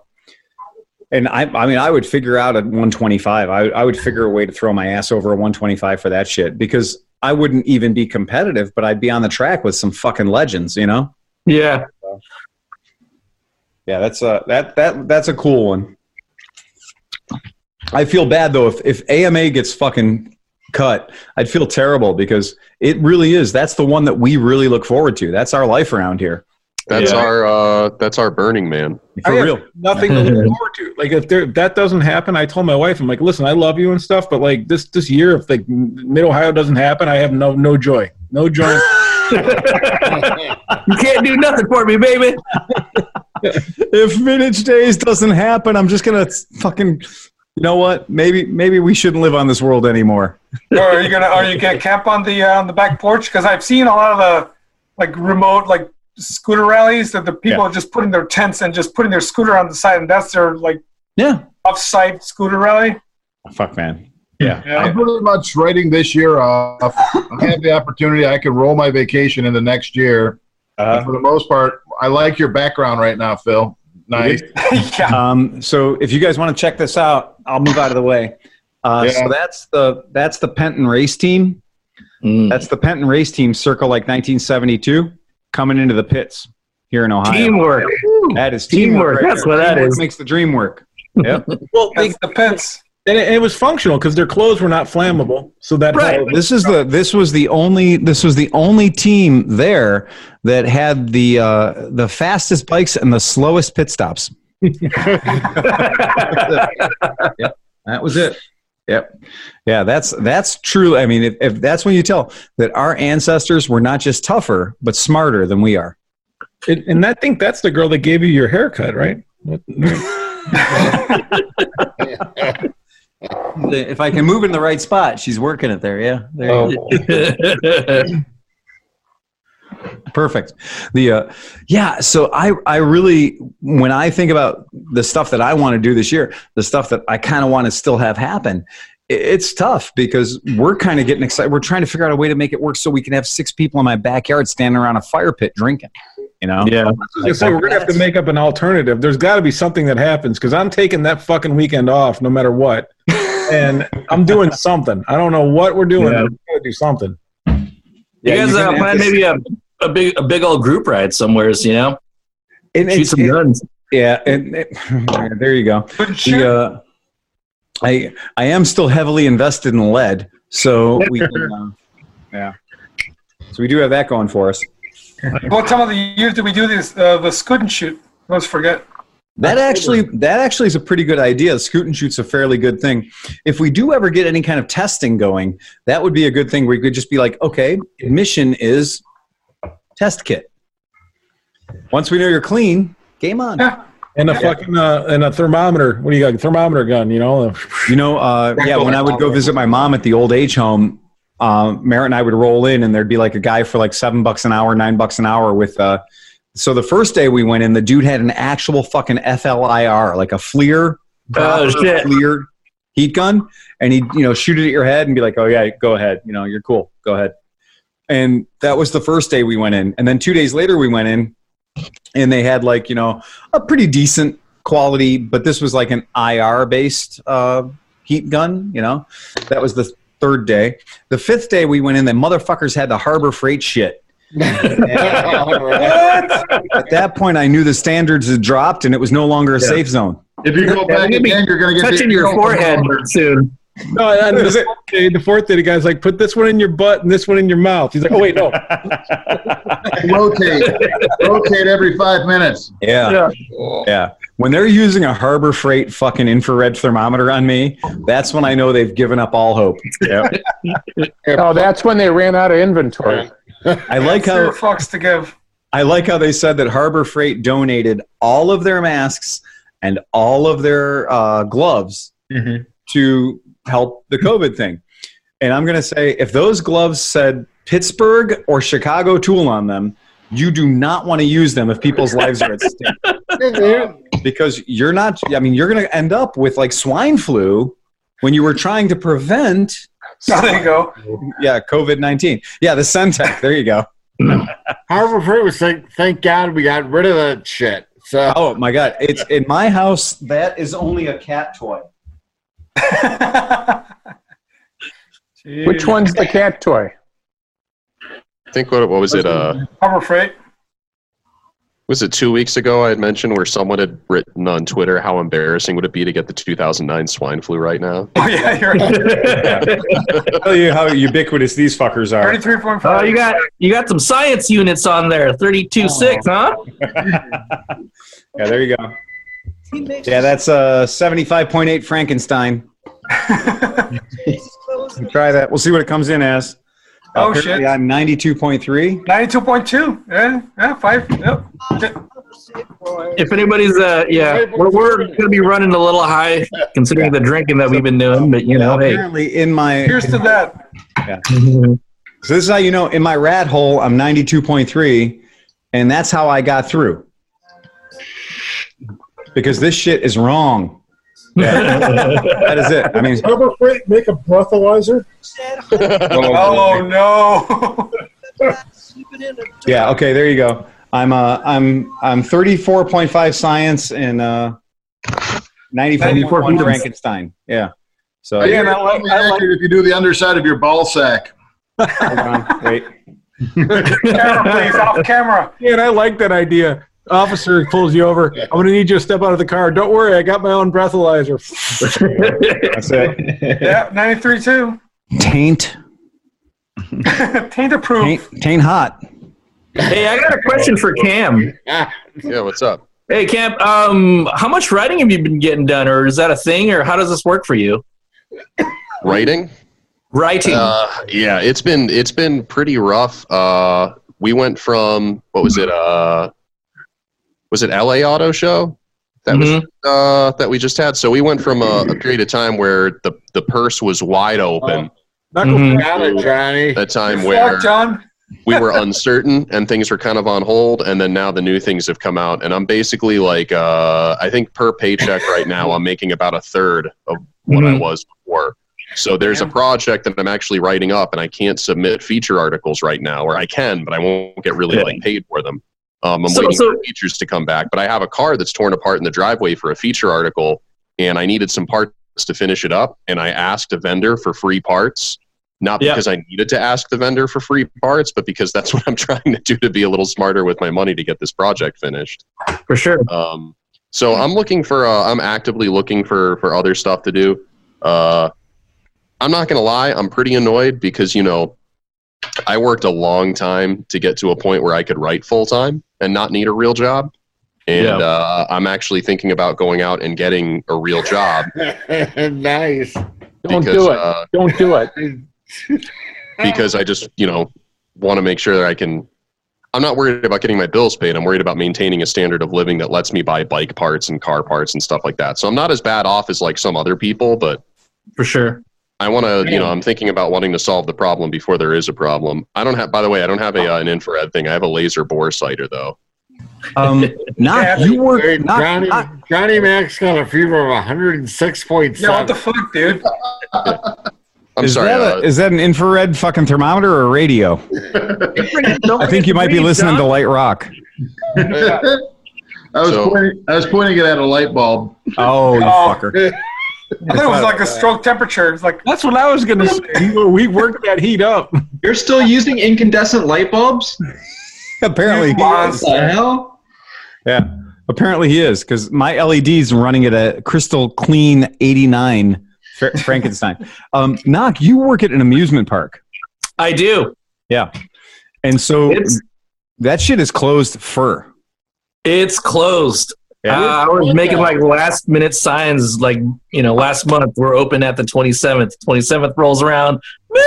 Nothing. You're just fucking closed. Yeah, they have like staff, like senior staff that meet and basically dictate, employment policy from henceforth. But like even the guys who can work from home, like the other designers, they're just told to not work because there's nobody else to do the building. For Steve just fell down. Steve just fell down. Oh no! Get up, Steve! Get up! You gotta finish the podcast. What the? He can't get up. The dude just became legless. Literally just lost his legs. Did he have a heart attack? What happened to him? Don't die! Don't be sewer guy. Don't do it. What? Hit your life alert button. Shit. Read Hit the button. Oh yeah, Knock, great example. I'm gonna post something on my Facebook that you'll see in a little bit. But I basically did like a really well researched historical article for like the Corvette site that I write for. Yeah. I put a ton of work into it, knowing full well that I would just get like the regular rate that I get for like just a small, couple few hundred word article. Just because I wanted something to write and something to do, and getting paid a little bit was a bit better than not getting paid anything. So I hope things go back to normal-ish soon. Anybody need a beer? I think there is a lot of... I'd have a beer. I'd have a beer. I'll take one. There's a lot of beer right now. There's a lot of uncertainty as far as like what's going to happen, but I mean the fact is these are all front pages of forums, so it's a lot of people that are at home. It definitely has changed like how I find stuff to pitch. Yeah, so I've been trying to pitch like a lot of like really small, simple projects that people have been doing to write up to inspire people. Like I wrote one. I'm writing one this weekend about a guy. Hold on, I think Steve Hoffert might be working. He might be recording from Whitecast. Oh, he's got crew. Nice to meet you. Hello. Hi. Hello. Yeah, I'm gonna follow. Yep. Did you know your dad just fell off his stool? Are you hammered? Sorry. Are you hammered? Sorry. Are you hammered? Why the fuck did you fall down? You know why? He was using that compressor thing to push his stool in. And he Hold that up again. So I am sorry. I'm an alcoholic. I think we all are. Don't worry about it. I'm learning to be one. There goes Steve. He's all fancy, speaking in cursive again. Sorry, I had to get rid of the juniors. What are you doing? The juniors. So like Knock, now instead of like writing up like a full build thread, I'll try to find somebody who did something that like our readers can be like, oh, I could go do that in the garage with the shit I already have right now. Right on. Yeah. Like, this weekend I'm writing about on like C3 Corvettes, the little wiper cowl area that nobody ever takes care of, that looks all gross. Like if you get the car repainted, it's filled with paint shop dust and how 40-year-old leaves and the corpses of 40-year-old leaves and stuff. And I'm like, that's like a simple, it's all stuff that you could do at home with stuff you've already got. You don't have to go out and get anything. So it's kind of really changed the way I find stuff to pitch, but there is a lot less of a calling for what I do right now. So yeah. Do you do any creative writing at all? I have been working on a couple things. I hate to say like I'm working on a book because that's just like the hack thing everybody says they are, but there are 2 books I'm working on. So that's good, dude. You get yourself some time to reflect and shit, and use good words. Use the big words.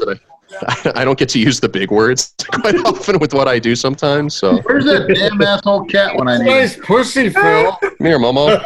Jeez, up to his neck and pussy. You're getting some I'm an elephant. Now we know how he got that haircut. I'm an elephant. Oh no!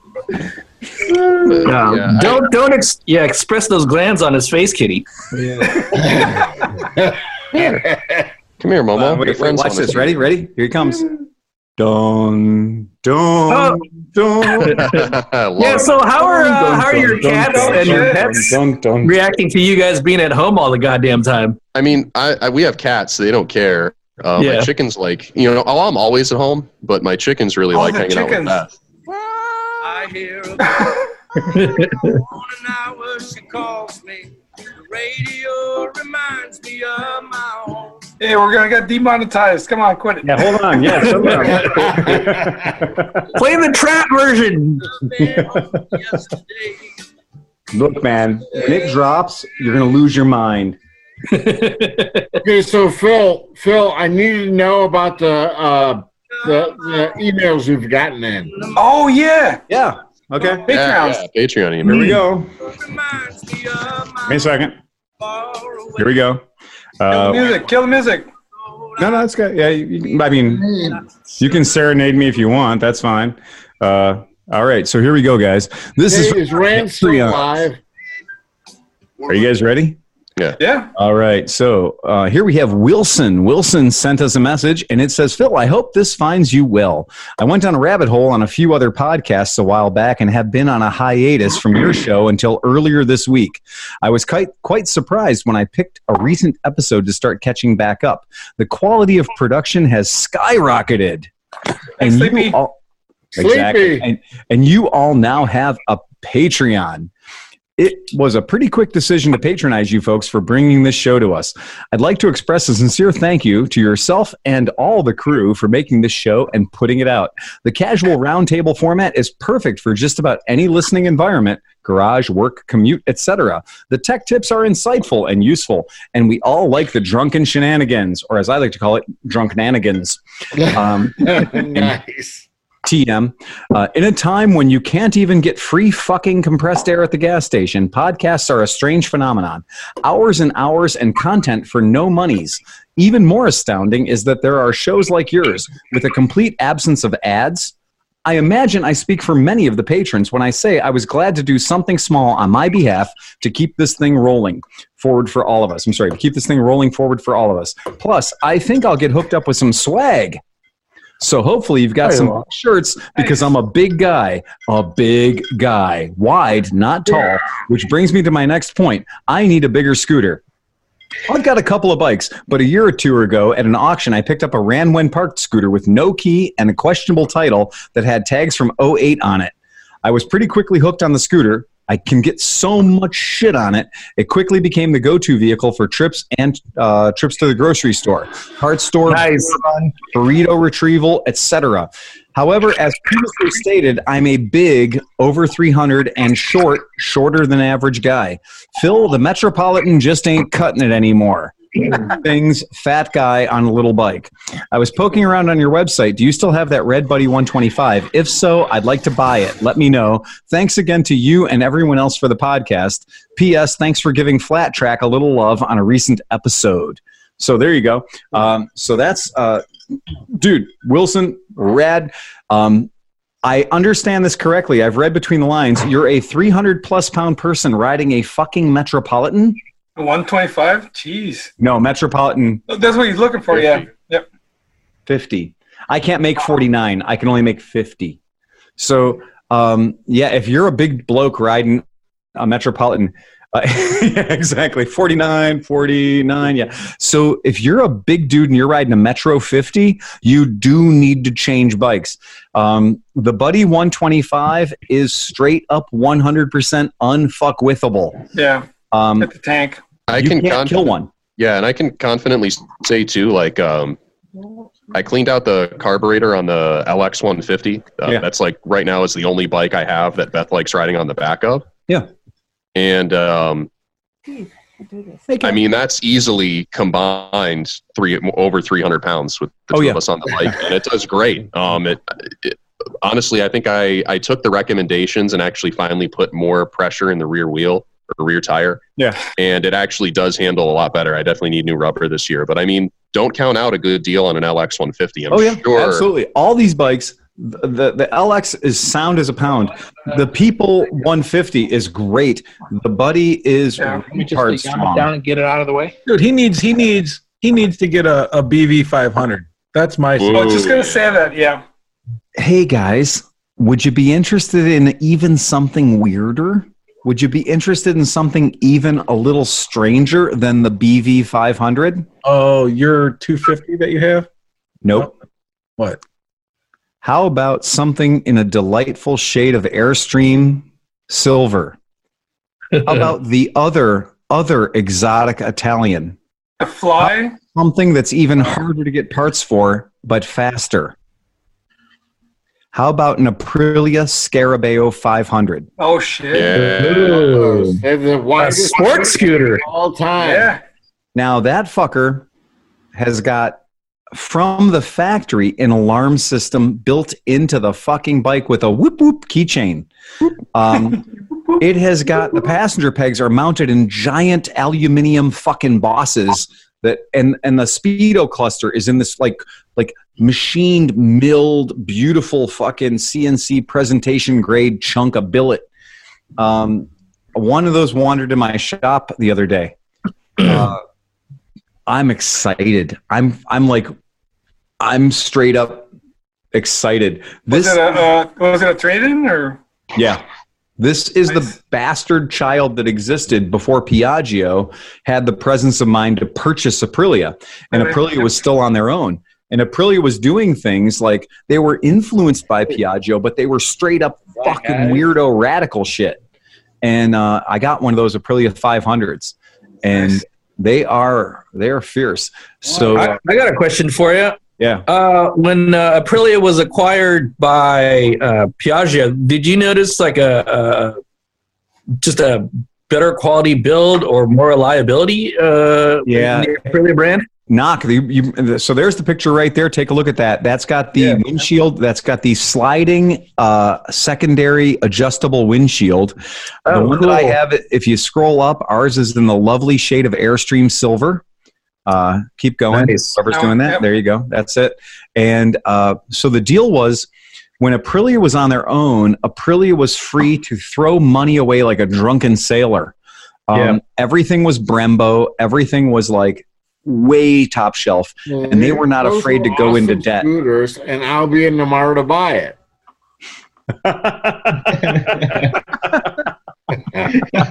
And there. So was I actually able to see the oil fill plug there on that 500? So it's not like the Scarabeo 150 where it's like buried back behind the fucking frame. Yeah, the Scarabeo 150, you had to take the motor out to use the dipstick.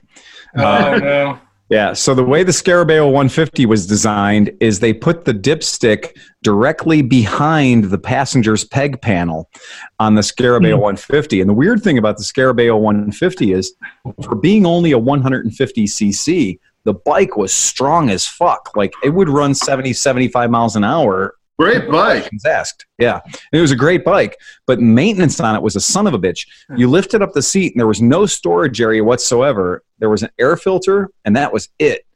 And so, when the Scarabeo 150 came out, they were, whoa, Kromke, look at you. Wow. Hey. Nice. Kromke's never fucking around when it comes to the booze. When it comes to booze, he's the man. Nice job. On point. What time do you open tomorrow morning for me to be in there? For you, Steve, I'll be there at 11. At the crack of 11.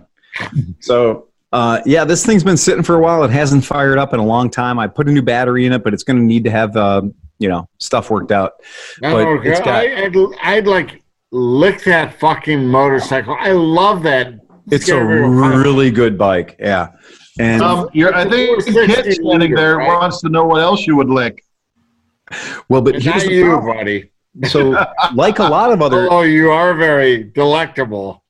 Okay, well, here's what I have to say is, like a lot of Aprilia motorcycles and Aprilia scooters, they're magical, but don't let them break. Because if they break, you're fucked. I know that, but you know what? I love that thing because it's got the widest seat of all time. Doesn't it? Yeah, it does. It's totally comfortable.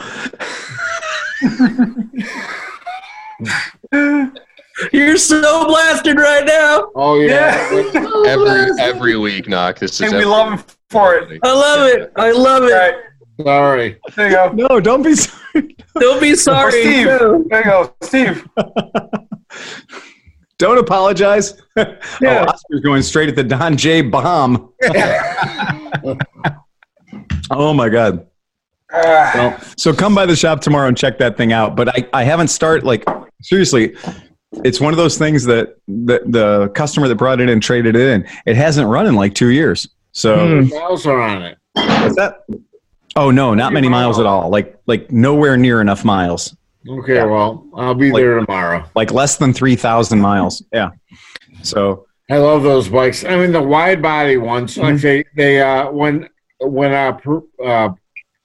when they got bought out, yeah, they like made them exactly like the Scarabeos, right? Yeah, and the old ones were way better. Yeah, you're exactly right, and and that is true. So when Aprilia was when Aprilia was doing things on their own without Piaggio being involved, Aprilia was free to write as many rubber checks as they wanted to, and so all these manufacturers all over Europe were like totally thrilled to send Aprilia shit. So Rotax, yeah, go ahead. Brembo, yeah, go ahead. Everything, Minarelli, everything that you wanted is on that Aprilia 500. It's pretty fucking rad. Yeah. Hey, John, that looks like a little RC model airplane gas thing from like a Cox .049 motor. It does. It's moonshine in a kerosene can. There you go. Yeah. Oh, hey. That's all right. Yeah, it looks like the gas can that I used to have for my my RC helicopter. They used to have the same thing. Yeah, exactly. So, John, where does one find a can of booze? Moonshine whiskey? This was this is Stillhouse Original Moonshine, America's finest, from Stillhouse Spirits Company USA.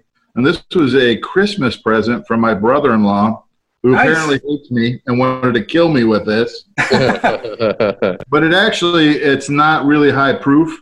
It's only about it's like 100 proof. It's not like White Lightning grade whiskey or moonshine. Oh, but it is Stillhouse is crafted using our proprietary all natural recipe and estate grown corn. So it's corn liquor.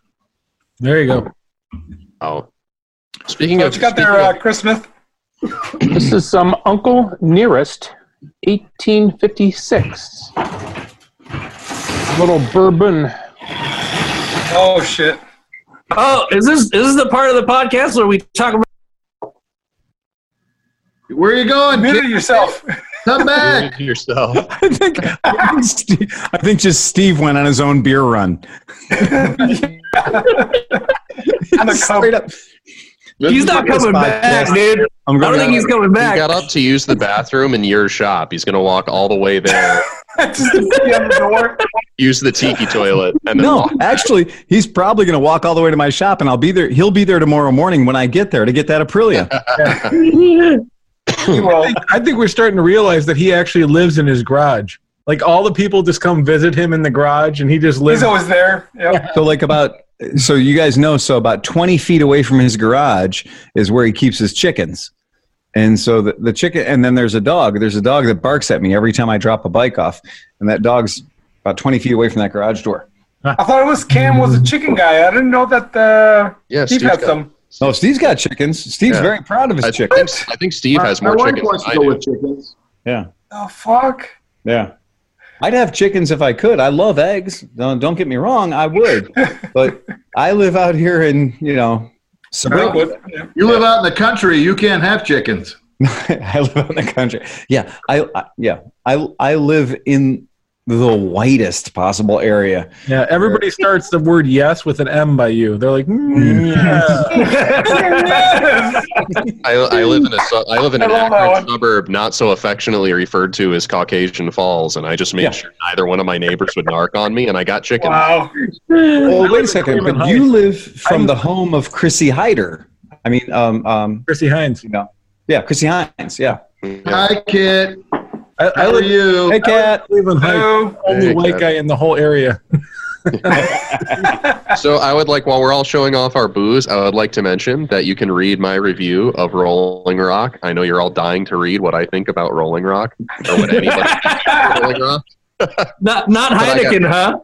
No, right. I had to go Rolling Rock. But it's in a Tone, Tone, Tone Audio Magazine. So it's a magazine for high-end hi-fi gear. Another time, so you were excited about a mullet, and so now something that's been reviewed in 1984 like Rolling Rock, is now new again, and you get to review it again. So it's been long. I mentioned that in my review. Rolling Rock is very different now than it was in 1984, and it's very different than it was in 2004. Just wait till they bring back Zima for you. They already did. Oh no, please don't. Yeah, we went to when I was out the one time I was out in LA, we went to a bar in North Hollywood, and Zima was on the menu, and I'm like, when in Rome, and that's the one thing I had to drink in North Hollywood. Oh man. So Cam, tell me how Rolling Rock is different now than it was in 1994. Okay, so Rolling Rock was started out as like a family brewery, and it was kind of like a high-end sort of drink for like the working class folks that worked out there. This is like real Cliff's Notes of my review. But basically, Labatt's bought the brewery in 1988, and they went to go take it White Claw Zima. But Chris, Labatt's basically wanted to take Rolling Rock nationwide, but they also wanted to kind of preserve it. So for a period of time, it was America's largest microbrewery. And then they got purchased by Anheuser-Busch in 2006. They moved the brewing from that same brewery to New Jersey. And the only thing that's actually... So from Latrobe, Pennsylvania to New so it's not in Latrobe anymore.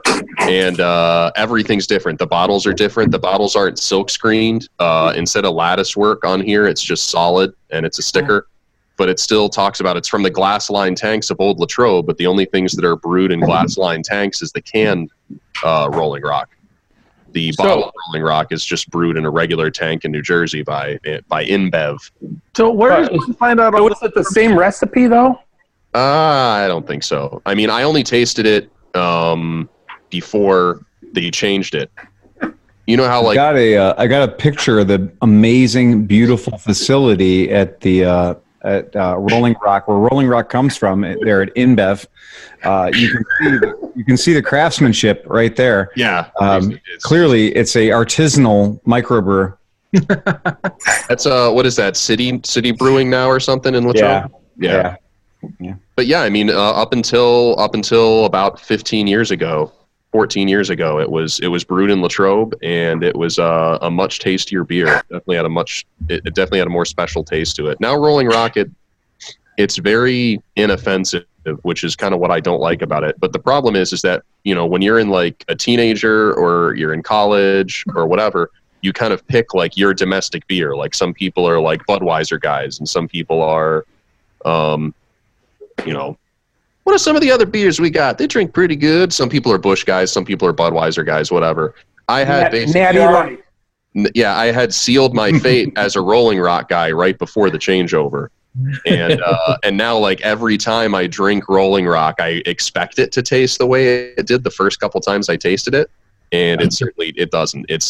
So you're disappointed with the quality of the beer. Yeah. Nothing in a green bottle. Right. That's my rule of thumb: is don't trust any beer in a green bottle. It's about 30% are skunk to fuck. Right. I was gonna say, like, I think a lot of guys that like golden showers drink bottles of green beer. Yeah, green bottles are a bad idea. Yeah. Is that the room temperature brand? Is that what you're talking about, or a little bit warmer? Yeah, room temperature, tastes like piss, comes in a green bottle. They're all just. I'm going to say this: that Cinch and I are going to invite everybody up to Detroit to the Detroit Brewing Company to taste the original recipe of Stroh's beer on draft.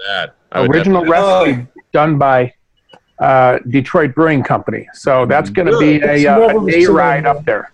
I thought he was kidding. I thought he was kidding last year, and he was like, "Hey, we're going to ride to Michigan for 3.5 hours, ride on our bikes to go buy Stroh's." And I'm like, I don't ever want to have Stroh's ever again. I'm not 16 anymore. He was like, no, seriously. And so we went to St. Mary's, PA, and you can get Straub, the original. Straub's a great beer. Free on tap. You can never-ending tap. You can just go there and drink all you want. That's right. I'll do that too. It was a legitimately good beer. Like it sucks that like they homogenized it and made it kind of crappy with the thing, but the original formula is great, man. That's a good beer. Is this? Did I miss the part where we're sounding off on what we're drinking? Oh yeah, no. Hey, you missed it. Hey, I gotta let you guys know that we've been demonetized. Apparently, CoronaCast 274. Yeah. According to YouTube. We just got fucking demonetized. You played some music or what? I don't know. Dude. Probably, they have a really weird selection of words that you're not allowed to say. Yeah. Cock. So, well, no. It's mostly Nobody say the word. Right. The virus. Yeah. Yeah. So there you go. That's true. Yeah. So there you go. I heard that. Yep. Yeah. Just so you know. But yeah, there's a situation where Chris Hansen from To Catch a You Know What, we can't say the word, don't say the word, or we'll get demonetized. Mm-hmm. He's actually documenting one of like the first guys that was famous on YouTube who is still making videos and still like going after underage people. Okay. But the guy that's going after him for being you know what that starts with P. Right. A creditor got demonetized. Well, he got demonetized for saying, since you said it, he got demonetized for saying predator. But the guy who's an actual I said creditor with a C. Creditor. Yeah, Sorry, fuck Phil. those guys. Right. Yeah. But yeah, so YouTube still lets the you know what make money, but he doesn't let the guy going after the you know what make money. Wait a minute. So what if I was going to say I really love the movie Alien vs. something? I can't say that. I don't know if it's context based or what, or if certain words just get filtered out for demonetization. And I don't know why. AI. Artificial. Hey, Steve, you're muted. Oh.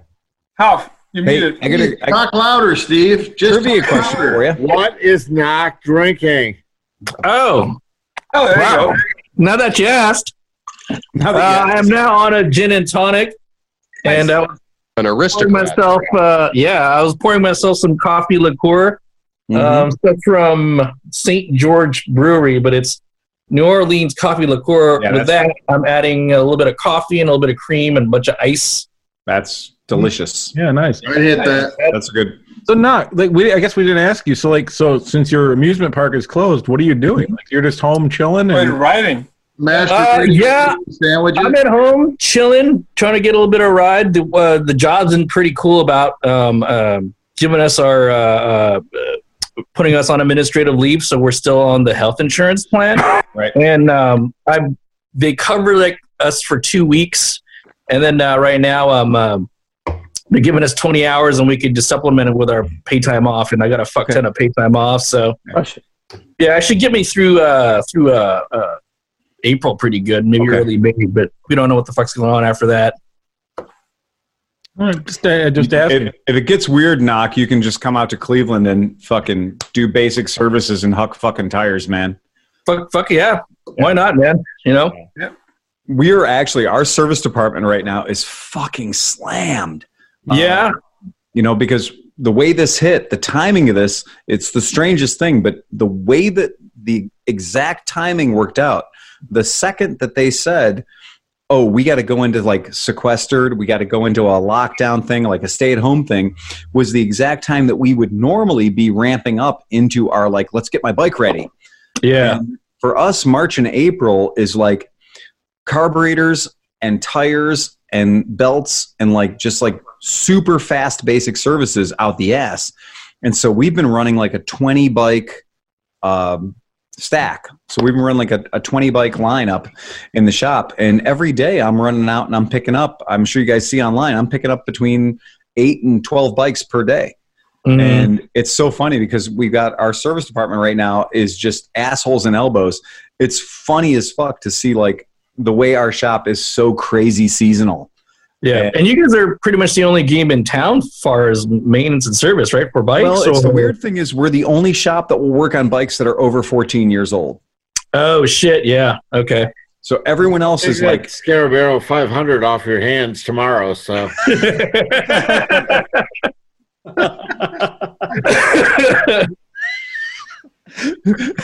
It's good to see he's completely committed.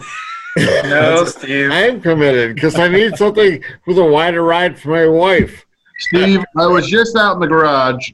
I'm prepared to give you one FT500, 2 snow blowers, a lawnmower, a small generator, and a cooler full of beer for your Africa Twin. and a sandblast will be named later. Yeah. This is a good deal for you. You should jump on it right now. Better bring an IPA. And for a good buddy. So Okay, so do you guys want to hear a cautionary tale? Yeah. Sure. Okay. So many, many years ago, back in the year of our Lord 2003, I sold a Stella when Stellas were brand fucking new.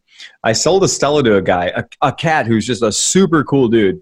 And the day that he picked up the bike at my old shop on West 25th Street, he jumped on the bike. He'd never ridden a two-stroke before.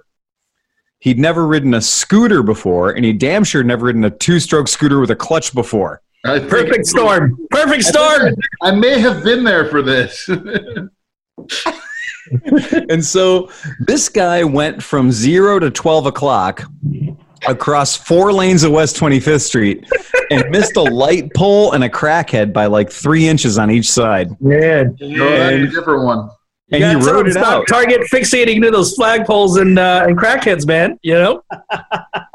That's a different one because we sold a Stella to a kid at the Lakewood shop. Yeah. And he did 4 consecutive wheelies. Ring, bam, bam, landed it.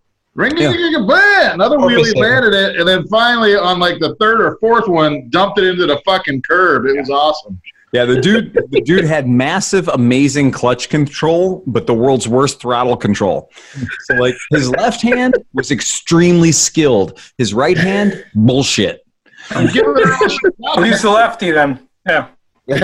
He is a lefty. Yep. Don't do that, man. It looks so gross from over here. Have you guys noticed now that 3.5 weeks? So bad. It's a pterodactyl. Ah! 3.5 weeks in quarantine, and there's all the toilet paper you ever want, but there's no hand lotion anymore. Oh boy. I wonder why. Oh boy. I know. So Sleepy, this cat, I made the decision to myself 3 weeks ago. If I run out of toilet paper, I'm using a sock, and you take that comment any which way you want to. Sorry. I've come home from the bar many, many nights with only one sock. Yeah. There's nothing to be ashamed of. You guys, you have a power washer? You know, set up a little station in the back and just turn the power washer on. Johnny's showing us his weenus. They're always said, like, if you go to a truck stop, most truckers only have one sock on, and then you wonder why there's a sock in the middle of the highway. Well, you know. I knew about piss jugs, but I didn't know about shit socks until just now. It's not a shit sock. It's a load sock is what it is. The saddest road sock. In the military, the official military vernacular for that is a happy sock. Dude, I don't think that sock's happy. That's the fucking happiest sock you're gonna have for 16 weeks. Yeah. For 16 weeks, that's all you got is that happy sock. You're putting lipstick on the end of it. You're like, oh. Yeah. So the dude who wheelied the Stella out from my shop back in 2003 decides that 17 years later he's going to show up and buy Leon, which is one of the 3 Vespa P200s. They're all burgundy. They were part of the Michigan Scooter Mafia. These old guys that all decided to quit riding Honda Goldwings. They started with Harleys. They got older and they went to Goldwings. They were all Navy veteran buddies together back in Korea. And they went from Hondas to Harleys to I know what that is, John. tan lines. Yeah. So they had these 3 bikes, and these 3 bikes were all set up the same way. They were all burgundy P200s, and they all had like cylinder kits and pipes and like every J.C. Whitney fucking accessory you could put on a Vespa. Air compressors, 10-disc Pioneer CD changers, everything. They were magnificent. And so I had sold off Casper and I had sold off Sparky, but I still had Leon. And Leon was the one that I rode a couple of years ago in the Distinguished Gentleman's Ride with the police bobby hat on and the whole British police shit. So that was the bike I was riding then. Sold it to this cat who thought that because he could master a Stella, he could master a Stella, that he was totally okay and checked out for a Vespa P200. And not realizing that a P200 and a Stella, although similar in appearance, are slightly different in maintenance. Not the same. Yeah. Not the same. And so at the same time, this guy owned a beat-to-shit Stella, and I mean epically beat-to-shit, and a really, really nice P200 of the old man variety. And today I picked them both up. So now I got a really fucking beat to shit Stella that runs pretty good, and a old man Leon. I got Leon back today. So that happened. One of the three amigos? You got one of the three amigos? I got one of the three amigos back. I've been missing two smokes, dude. I've been like, yeah. So we got so Leon. Leon is running, right? Is that what you said? What's that? Leon is running. You just got to Leon's running, and the fucked up, the world's worst. Like, you might think you're a hard motherfucker, but you are not 2003 Stella crashed 100 times hard. Like, nobody's that fucking hard. That you, Michael Fresh? Jesus Christ! What the fuck? There's a lot of rage in that picture. Yeah. There's also drinking. There's also a lot of Sun Country wine coolers in that picture too. I think we're going to call that one Bartles and James, or Bartles and Shames. Wow. Holy Christ. So which one are you? The one that they're all staying away from? Yes. Oh, no, you're the one right in the middle. You're the one holding them all up. Yeah. So it's been like, so today was the day of picking up some fucking true straight up two-stroke veterans. Yeah. We got that. So how long are you taking on each bike typically right now? What's your throughput like as far as work goes? You're in there like 2-3 days, boom. You're kind of like, you're able to kind of hash them out pretty quickly. Yeah. Well, most of the stuff we're pulling in is standard springtime shit. Springtime shit is like, I don't know why my bike's not running, which is always a fuel problem. Right. Right. Especially around here, because winter means nobody's riding anything for 4 months. So yeah. So you got like a reliable problem tree that you're going down under, and it's like hitting it every time pretty much, huh? Everything we do is, seriously, my God, Jesus Christ, John. Holy shit. Hold that up again. Put it away. Oh my fucking God, man. Holy sassafrasquatch. Oh, dude. Bro, you're shredded, bro. Look at you. Jesus Christ. Muscles got muscles. God. Dude. Look at you. He's going to want to leg wrestle. Jesus. Yeah. Andre the Giant style. Anybody want a peanut? Like, I am the Brute Squad. Yeah. He's not used to fighting only one person at a time. So, yeah, it is. Later that day, this guy got his teeth knocked out. Oh, shit. That guy bigger than you was. Well, he was fucking with one of the girls, with that girl I was standing with, and like saying all kinds of rude shit. So I had to fuck him up. Damn. My name is John McElfresh, and these are my knuckles. So Phil, as a quick aside and a piggyback on your story, I did everything you told me to do. You guys told me to do last year when I put the Z-Rex away. Yeah. Emptied everything out, fogged the carburetor. Bought a fuel-injected bike. Well, almost everything. everything. The Z125. But I put like a little bit of gas in it. There was like a tiny bit at the bottom of the tank that I couldn't get out without pulling the tank off. And I started the bike up, and it started up fine. Yeah. And when I would once it was warmed up, when I would pull back on the throttle, it would hesitate. And I'm like, shit, it's either not enough gas, old gas, or my carbs are dirty because I missed something. I'm going through everything. Like, I've got a check tip. So I went and what's that? Well, the tech tip is if you're going to add new gas, or if you're not going to, or if you have a little bit left in there, pull a fuel line off or unscrew your drain plugs and let some of the fresh stuff get through the line, Right. Like with the buddies, you do a carb clean and everything, but I always pull the fuel line off and hit the starter a little bit and let it run some of the fresh gas through the line, then hook it up, and that way you got to donate that old gas to your fallen homies, man. Spill a little out for the brothers. So I did like the really low effort version of it because I was going through like all three of the bikes, getting them ready. And I rode it to the gas station on what little gas was left. And I put all new gas in. And then I pulled my my measuring cup and my Seafoam out of my backpack. And I put in 5.5 ounces of Seafoam into the tank. And then I did an Italian tune-up up State Road and then up Broad Boulevard. Yeah. And so I've put a grand total of 1.5 miles on that bike this year. And A, the problem's fixed, and B, already terrified of it. Yep. Holy Absolutely. fuck, that bike is fast. And Like, you know what? That's a fucking amazing motorcycle. And the Z-Rex is is totally worthy of everything. But if John Cochran, if Johnny Chrome were here right now, he would tell you that he found a whole new level of hatred in his life working on the carbs. On those bikes. That was my thought when I pulled the throttle back a couple times and it hesitated. I was like, oh no. And I'm like, hey, I can't post about this on social media or talk about it on the podcast because Johnny Chrome is going to tell me I told you so, and he's going to be right. Number one. And number two, I feel dumb because maybe I did something wrong. But no, the issue really was apparently not enough fuel. Because I've never run that bike dry before.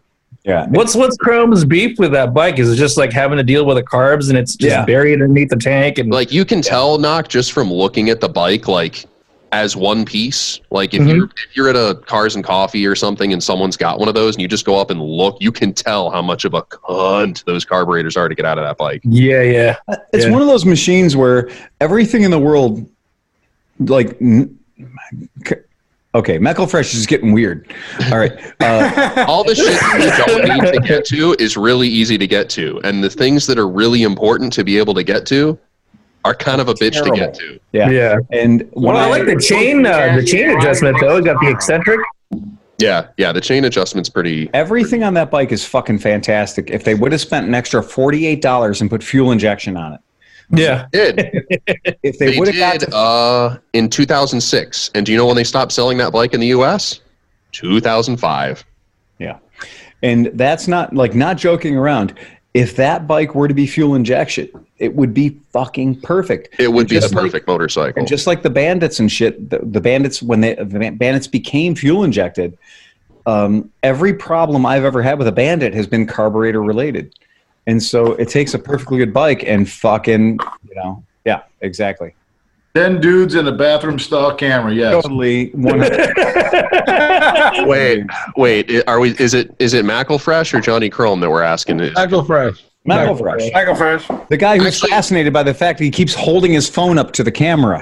Oh, yeah. I'm going to have to say Camaro. Yes. So I would say Johnny Chrome is only kind of Camaro, and I would say I'm only kind of Camaro. Like I'm yellow C4 Corvette Camaro, but I'm yellow Z51 C4 Corvette Camaro. Yeah, so a buddy at work had a Z-Rex. I forgot what year it was, and I remember taking around you the are block. a teenager with a Camaro. I ran over my neighbors. Sorry, not what were you saying? And that just made you 15% less Camaro. Yeah, right. I'll give you that. I like how Camaros are like 50% bumper.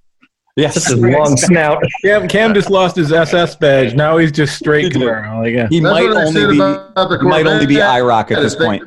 Oh, okay. Really quick. Sorry, Nat. I have to. No, go for it. I have to tell you guys a really quick story. So my mom, and Phil's met my mom and knows exactly what kind of person my mom is. But Can we have a picture, please. I mean, burn.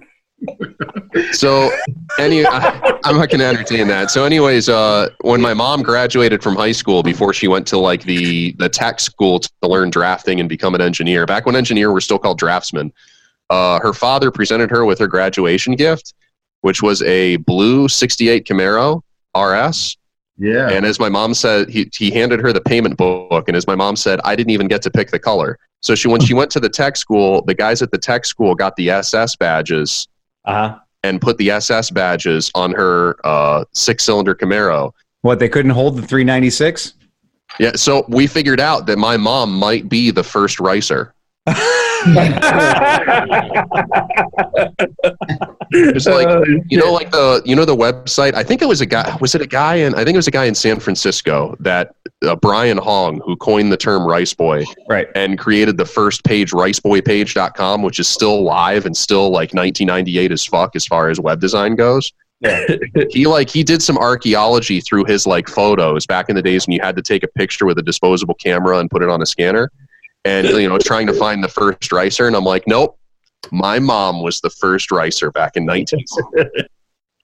So, sorry, I'm sorry, you're saying a coworker had a Z-Rex? Yeah, no, I rode it around the block, and I was surprised of how linear the power is on that thing. Yeah. It's just fat and buttery. Even for like an inline 4, you're not having to like burble it up at the top. Yep. And I was, 0 to 60, whatever, down the block, was a fun time, and I can see why. I mean, he was a big black dude, so I can see why he enjoyed it very much. You know, it's fucking super smooth. It's got attitude. He had like a couldn't find a Hayabusa. No, he has a ZX14 actually. Carl Spate, the realest motherfucker at the boardwalk. I was so pissed off because I got I bought my Z-Rex, and then like a month later, I think the guy that's two-timing my neighbors across the street got a Hayabusa. Neighbors plural? I'm not. I spoke incorrectly, but my neighbor across the street, who is, I'm pretty sure it's either a family member or somebody that's two-timing them because they only come during the day while the husband's at work. Oh yeah. And they've got a Hayabusa, and they just call that guy Jody. Yeah, there's an R&B song written about him apparently. Exactly. Yeah, Jody with the Hayabusa. Right. Wow. I was kind of pissed because I had my Z-Rex and I had the biggest dick on the block for like 3 weeks. And then the Hayabusa showed up. Well, Cam, you better fucking show up tomorrow at 1 a.m. and p.m. I'm not saying I'm opposed to it. Just core out your muffler. Core out your muffler and your, No, I got a Kirker slip-on on it. It sounds nice. I really like the way it sounds. I still want to do the 4-into-1, but that involves rejetting the carbs, which means wait. Carbs. You said you have a strap on and you're waiting to do the 4-into-1. I said I have a slip on. Okay. And I want to do the 4-into-1. I did hear that. Yeah, that happened. Yeah. So I got I got the Bandit. Shame around here. I got the Bandit up and running recently, and I'm running into an issue. I think I'm gonna have to take the carbs back off, but it's it like hangs at around 2,000 RPM, but when it does drop down, it just stops. So I'm thinking it's a low speed jet because I was either thinking that or an air leak in the boots. Air leak. Air leak. I sprayed it with carb cleaner. I didn't tell any difference in RPMs. But you move your handlebars from left to right to left. Yeah, I did that too. Do you still have a drag radial from a car as your rear tire? No, I have perfectly flat and no tread. Well, it's showing through to some cords now, and I can't take it to Cleveland Moto to get it replaced anymore since they have 2 workers and they're booked. But oh, come on! I waited too long on that one. You know, if you show up, we'll slide you in. Yeah. Time to watch some YouTube videos and get yourself some tire irons, man. I have tire irons. I just don't want to touch a tubeless rim. Yeah. No, I mean, if you show up, we'll just run back and we'll throw that shit on a tire machine. I mean, realistically, anybody at my shop except for Renee could get that thing changed out for you pretty quickly. So I'll keep that in mind. I still have to find some Pirelli Angel STs. Yeah. I mean that's a fantastic tire. The Angel has always been a good tire for me. And what's funny is they're getting to be a little long in the tooth, but every bike I've ever done, like an impromptu track day on, or like an opportunity to go do something I shouldn't be doing on the bike, if I've got Angels on it, the fucking thing just works. And they're really good tires. And whereas the Rosa Corsas are really weird because they're like, when they're dry or when they're cold, they'll kill you. Like the Corsa 2s, they're very dangerous tires until they're hot. And then when they're hot, they're fucking amazing. Yeah, Diablos are good. That's what I have on my on the Mozart, and it's like running. It's like at 25 pounds. Yeah, and it's it starts sliding a little more predictably as it warms up, but for the most part, yeah. Those are the Diablos. The Diablo 2s or some Red Devil 2s. They stick no matter what. Right. And it's the whole trick with those is it's all temperature based on those tires for some reason. And a lot of companies will use those as an OEM tire. And, you get somebody who lays the thing down in the first 90 feet. And the trick is you got to like ease into it. That's a tire that is like anal. The longer you take getting into it, the better it is. And it's, you don't rush in. And we've seen people lay bikes out within 15 minutes of leaving the shop. And meanwhile, though, if you take your time, 20, 30 minutes, 40 minutes in, that fucking thing will hang around a corner, elbow down, It's a really good tire. Yeah. So the Zeros come with that, right? Yeah, Zeros come stock with that, and so do a lot of Moto Guzzi's. So a lot of Guzzi's come stock with that tire. It's a really, really good tire that gets a bad reputation because people go out and try to do shit on it before it's warmed up. Yeah. Nick, what size did we figure out your carburetors were? They're Mikuni BST 32s. Yeah, 32s. Yeah. It's just, and you measure the inside, Bill, right? Not the outside when you're measuring carburetors. Is that how that works?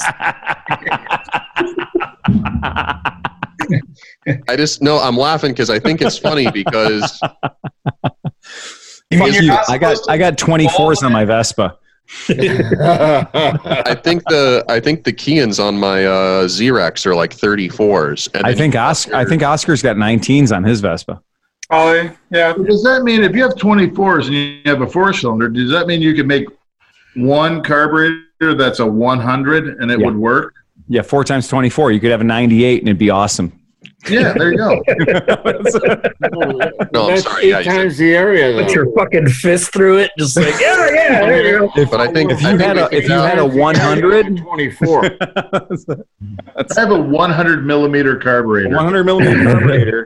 You could have a 100 millimeter carburetor. I think I have only 8 millimeters more of carburation than Nick does on my Xerox, and then Nick wonders why you get like 26 miles to the gallon. Yeah.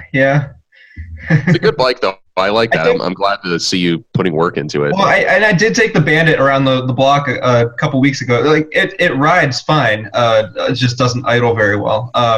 But like the first time I got on it this year and really gave it some throttle, and obviously 400cc 4-cylinder up to about 14,000 RPM is ridiculous. Oh, it's a 400? That's awesome, dude. Yeah, you've got the Racing Project Murashima exhaust. Yeah, the 4-2 exhaust sounds great. Sounds amazing. So you know what? I think tomorrow I'm going to work on the CB1. I'm doing it. I was supposed to do it today, but I decided just to do nothing. But tomorrow I'm going to do that. I love that CB1. That CB1 was so cool to ride. Yeah, it needs a CB1 today. We forgot. It's just super nutty to have. Sorry, go ahead. 500 tomorrow. What's that? We'll say that again. I think I'm buying a Scarabeo 500 tomorrow. But we did forget to mention one thing. So Oscar, you hit a milestone last weekend. Oh yeah. It's been a while. So I borrowed Sleepy's BB500, and it's been over 20 years since I've hit anything over 65 miles an hour. I was doing 90, or a little over 90 on Sleepy's BB500. On a scooter? On a scooter. Sure, had plenty to go because he's about 60 pounds lighter than me. Something. So, yeah. It's been a while. Yeah, no shit. Man, yeah that's flying. Yeah. The problem is I always assume that Oscar can go 1,000,000 miles an hour because I've tried to chase Oscar through Mexico, and Oscar scares the shit out of me anytime I'm in Mexico. On the beat up P200, yeah. On a P200 that should not be legally on the road. Shouldn't be on the motor sideways. Ever. Wait, are you guys talking about actual Mexico or like the Mexico my buddies in we go on 480? No, proper Mexico. Proper Mexico. Anytime I end up going into Mexico, and it just seems like it's weird. Doesn't matter what bike I'm on. So sometimes I'll be like on a Triumph TT, like a 600 Tourist Trophy. Other times I'll be like on my CB400F, or other times I'll be on somebody's borrowed Vespa or a buddy. And no matter when I'm in Mexico, I always end up with Oscar. and like fucking pinned to the yes. And every time I end up with Oscar is literally stuck. He's riding a $600 scooter with a $900 helmet. God damn, I love Johnny Mac's bike. I'm sorry. He was showing me the CB1. I love that thing. And that's a good one.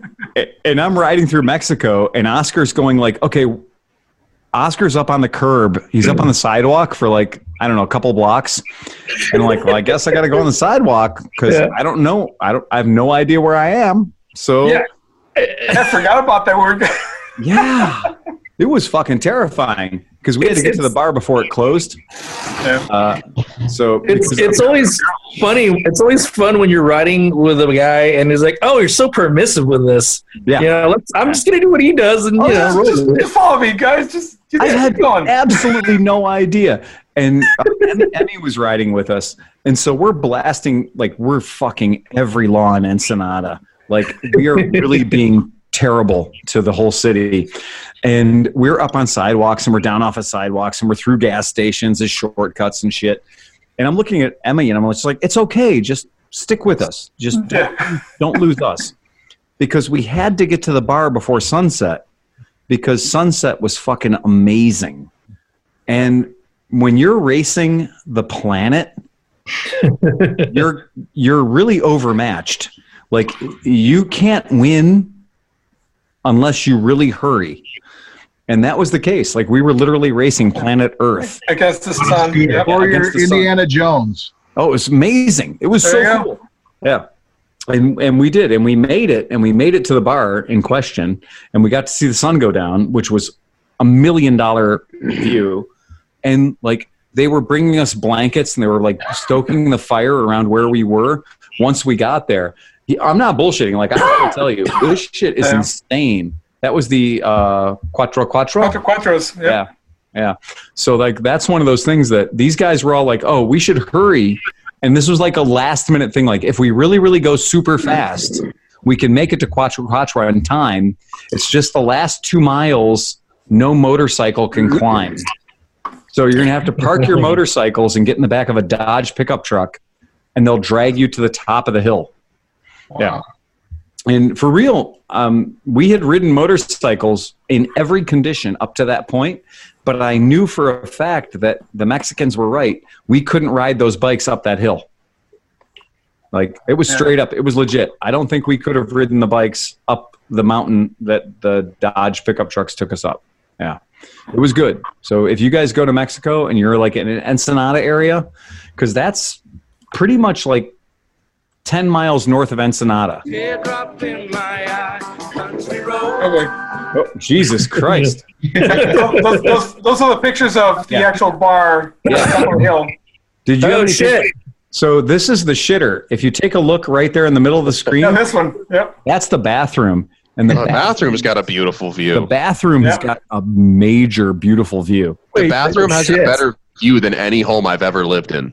Wait, this can't be real because everybody in this country says Mexico is just a dirty shithole. So no, not at all. Nope. You see these boats? There's these shrimp boats and stuff that you drive on the road as you're going in. Yeah. So Quattro. This is one of those things, like if you're in Mexico, you got to go to Quattro. Oscar's not, I mean, we're not fucking around. This is a serious, amazing view. Yeah. And they start fires up. They kind of get you set up, and they'll bring you food and drinks and everything else. It is extremely cool. And I'm so glad that we made it there in time for the sunset, because that place, it's just impossible. And worth it. Yeah. Is that on that road, that Russian wine road? That's it's close. Yeah, it's close. It's close right? to that. Yeah. Yeah. So it's so cool. I mean, that's just one of those things. If I ever am back in that area, I will always stop at that bar. And what a brilliant thing to do, to put a bar at the top of the hill, because if people get fucked up, at least they're going to roll down and get away from the bar. We'll wash up on shore somewhere. It's all good. Yeah, the funny thing was, after we'd been up there for a couple of hours and it got super dark and we had to get back to our bikes down the hill in the back of the Dodge pickup trucks. So it's like the last part of arriving at the bar is you get in the back of a pickup truck and they go up a slope. Yeah, it's pretty cool. Yeah. Pretty rad. Who's rocking out to some John Denver over there? Yeah, somebody's got the... It's probably Michael Fresh. Is it really John Denver, or is it... No, that's not me. Like a cover. That guy died in the Bay. Literally in the where Bay. I'm from. Yeah, there's a town called Pacific Grove where I'm originally from, but there's a bench dedicated to him. out there in the like a bench that you sit on. Yeah, because Pacific Grove is known for their really nice, super clean beaches, and it looks if you on a clear day you could see across the Santa Cruz, but like apparently that's the watery grave John Denver lives in now. So really? Shit. When he crashed his experimental aircraft? Was it an experimental aircraft? I thought it was like a Cessna fuck around type thing. It was a an easy long Canard airplane, or who makes those? I don't know. It wasn't a Rutan or nothing like that. Right? It was a Rutan easy long. Yep. Right. Or was it easy wider? He was just flying a giant roller. It's up into the ocean. I have an actual a question. Oscar, how is Mexico dealing with COVID-19? I think overall it's kind of chill. I mean, they're still doing like on the shopping malls and stuff. They're kind of just chill. The distancing stuff. Yeah. But other than that, I mean, they closed like the movie theaters and like the massive places where brothels, people gathering and stuff. But other than that, they are doing some of that temperature checking. I think overall it's just not as harsh as San Diego or in the States. Is the Hey, are you in Mexico now, Oscar, or what's going on? Yes, I'm in Cleveland, Mexico. Mexico, Ohio. He's in Parma. Ohio. That's international enough for me, man. It's Parma, Mexico. He is literally in Parma. That's where the cheese comes from. Yeah, where the cheese comes from, yeah. I think if you had to pick anywhere on a map and say what is the complete opposite of anywhere in Mexico, I think Parma would be the answer. Parma yeah, is it. White Sox. Yeah, that is exactly it. Is that part of? Is that the part of the neighborhood in Mexico where there's a bunch of Slovakians or something, or is it Polish? Yeah, no, yeah, definitely. Yeah, I feel like the question we should be asking Oscar is, with the COVID-19 pandemic, how is Parma dealing with the pink shortage? Well, they had apparently I'm riding my moped to the corner store anyway. I so. love that. And do you still get a free pierogi with every beer that you buy? Right. You guys are making Nothing wrong with that. No, I would love to get a pierogi. Yeah. Yeah, that is literally of all the places when Oscar decided to come to Cleveland, and we were like, "Oh, you should totally live in Lakewood. It's really hip. It's really cool. It's awesome. It's great." And Oscar was like, "Well, what about Parma?" And I was like, "Well, they got in a lot of trouble for not letting black people live there." I was like, I should buy a house there. And so then for a while it was Oscar and our friend Jackie, who's also not white, living in a house together in Parma. And Parma is one of those things, like, it is the punchline of many, many jokes for being extraordinarily Polish and ethnic.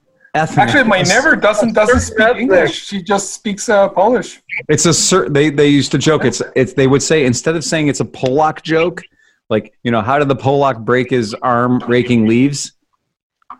Fell out of the tree. Yeah. So instead of saying that, they would just how a certain ethnic. So how did a certain ethnic gentleman break his arm raking leaves? Well, we all knew that meant Polak. Like, that was just pink flamingo, White Sox. Yeah. Speaking of Big Chuck and Little John, that was like a classic bit on this local TV show we had, Knock, where it would be literally a certain ethnic, and it would be like a classic. And they were wearing like Polish sweaters, and it was horrible. It was great. That was the whole deal. They're like 79 years old, and they're still doing it. Yeah, if you've owned I'm trying to remember everything that was built in Lorraine, as far as like what Ford built in Lorraine, and didn't Chevrolet have an assembly plant over there too? But everything. Like any mid-size American car that you were your parents owned, was probably built by Polish people in Lorain, Ohio. Absolutely, lived in Parma. Guaranteed. And Parma has Chevy Boulevard. Yes, exactly, Chevrolet Boulevard. We actually have to go to Chevrolet Boulevard to get our titles made. Yeah. Did we ever get the Chris Smith joke of the week? No, not yet. Well, we got the leaf raking one, so you're gonna have to top that one, Chris, because that one is pretty good. You said you had a joke. You're up. Dude, that is the fire pit shot right there. Yeah. That's the money shot right there. That's Quattro Quattros. Yeah, that's Quattro Quattro. That was one of the best days of my life right there. Nice. Oscar, that you nailed it right there. That picture was one of the high points of my life. Yeah. So a woman wakes up in the middle of the night to find her husband's not in bed. She puts on her robe and goes downstairs to look for him. And she finds him sitting in the kitchen table with a cup of hot cocoa in front of him. He appears to be deep in thought, staring at the wall. She watches as he wipes tears away from his eyes. "What's the matter, dear?" she whispers as she steps into the room. Why are you down here this late at night?" The husband looks up from his drink. "It's the 20th anniversary of the day we met." She can't believe he's remembered, and she starts to tear up. The husband continues, "Do you remember the day that we started dating? It was 18 years, and I was 18 years, and she was 15. And once again, the wife is touched to tears, thinking that her husband, I'm losing my place here. Remembers. Is so caring and sensitive. "Yes, I do," she replies. The husband Can you pauses. start over? Your phone cut out. You were muted. So she says, "Do you remember the day when my father caught us in the back of our car?" "Yes," he remembers. He says, "Do you remember when he shoved the shotgun in your face and said, 'Either you marry my daughter or I'll make sure you spend the next 20 years in prison'?" "I remember that too," she says. He sighs and wipes away another tear and says, "I would have gotten out today." Okay,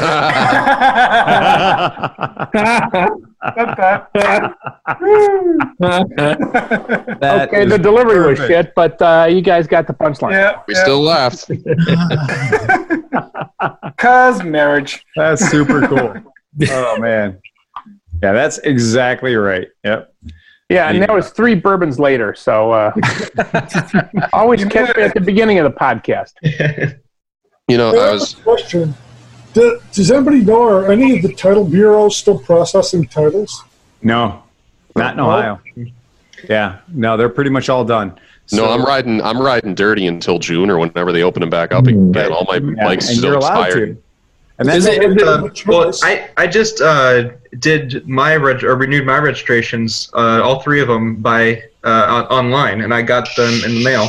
That's the only way you can do it. Yep. Yeah, but I need a title transfer. I started looking into that, and I just didn't have my information in front of me. But if you have your license plate number and stuff like that, it looks like you can do it fairly easily. Mm-hmm. Yeah. I'm not kidding around. Like the way that they're doing it, the way they're setting up is all the bureaus are closed. So every single one of them, every single bureau is absolutely locked down. So if you can't do it online, you can't do it in person. So if you buy a bike or you sell a bike or you have registration to renew, you can do that online. But as far as the moving of a title, that's completely locked down. And I don't know if you guys are aware of this, but it's actually a really, really big deal right now where Pennsylvania is completely shut down. They're not selling bikes. You can't do that. It's out. And Michigan, same way. Can't sell bikes. Can't transfer title. Can't do any of this stuff. So it's a bad time if you have to do paperwork. Now, Ohio has addressed this by doing our normal. Remember, we used to have 30-day tags? Mm-hmm. And then we got computers and everything was moving faster. So we got 45-day tags. Mm-hmm. And then COVID happened and now we have 90-day tags. So you get a 90-day tag if you buy a bike in hopes that in 90 days, all this shit's going to be sorted out. So yeah, that's the deal. My KLR 650 is in quarantine until I can get a fucking tag for it. Just go ride it, dude. Nobody's going to write you. Go ride it. Yeah. How's law enforcement out there? I mean, are they super strict with all this stuff, or are they just kind of like, no? This is funny. I saw a law enforcement situation happen relating to COVID-19. I leave the house one day a week to grocery shop, and any supplies I need, I go to the hardware store that's across the street. Because they also sell it's Menards, so I get the cat food there and the cat litter there, and I get bedding for the chickens. 27 pounds of gummy bears. 27 pounds of gummy bears. So I was working around the house and I had a bunch of cardboard from a tool cart that I bought, and I loaded it in the back of the truck and I took it down to the elementary school to go recycle the cardboard. Yeah. And there's 4 kids playing basketball, and a cop rolls through, looks over at me, glares. I thought he was mad at me for being out, but like I realized it was one of those get a load of these assholes looks. And he turns his lights on and chases the kids out of the park that are playing basketball, because they like were very clearly not related to each other in like a biological sense. So he, I thought that was pretty interesting to see how seriously they're taking that.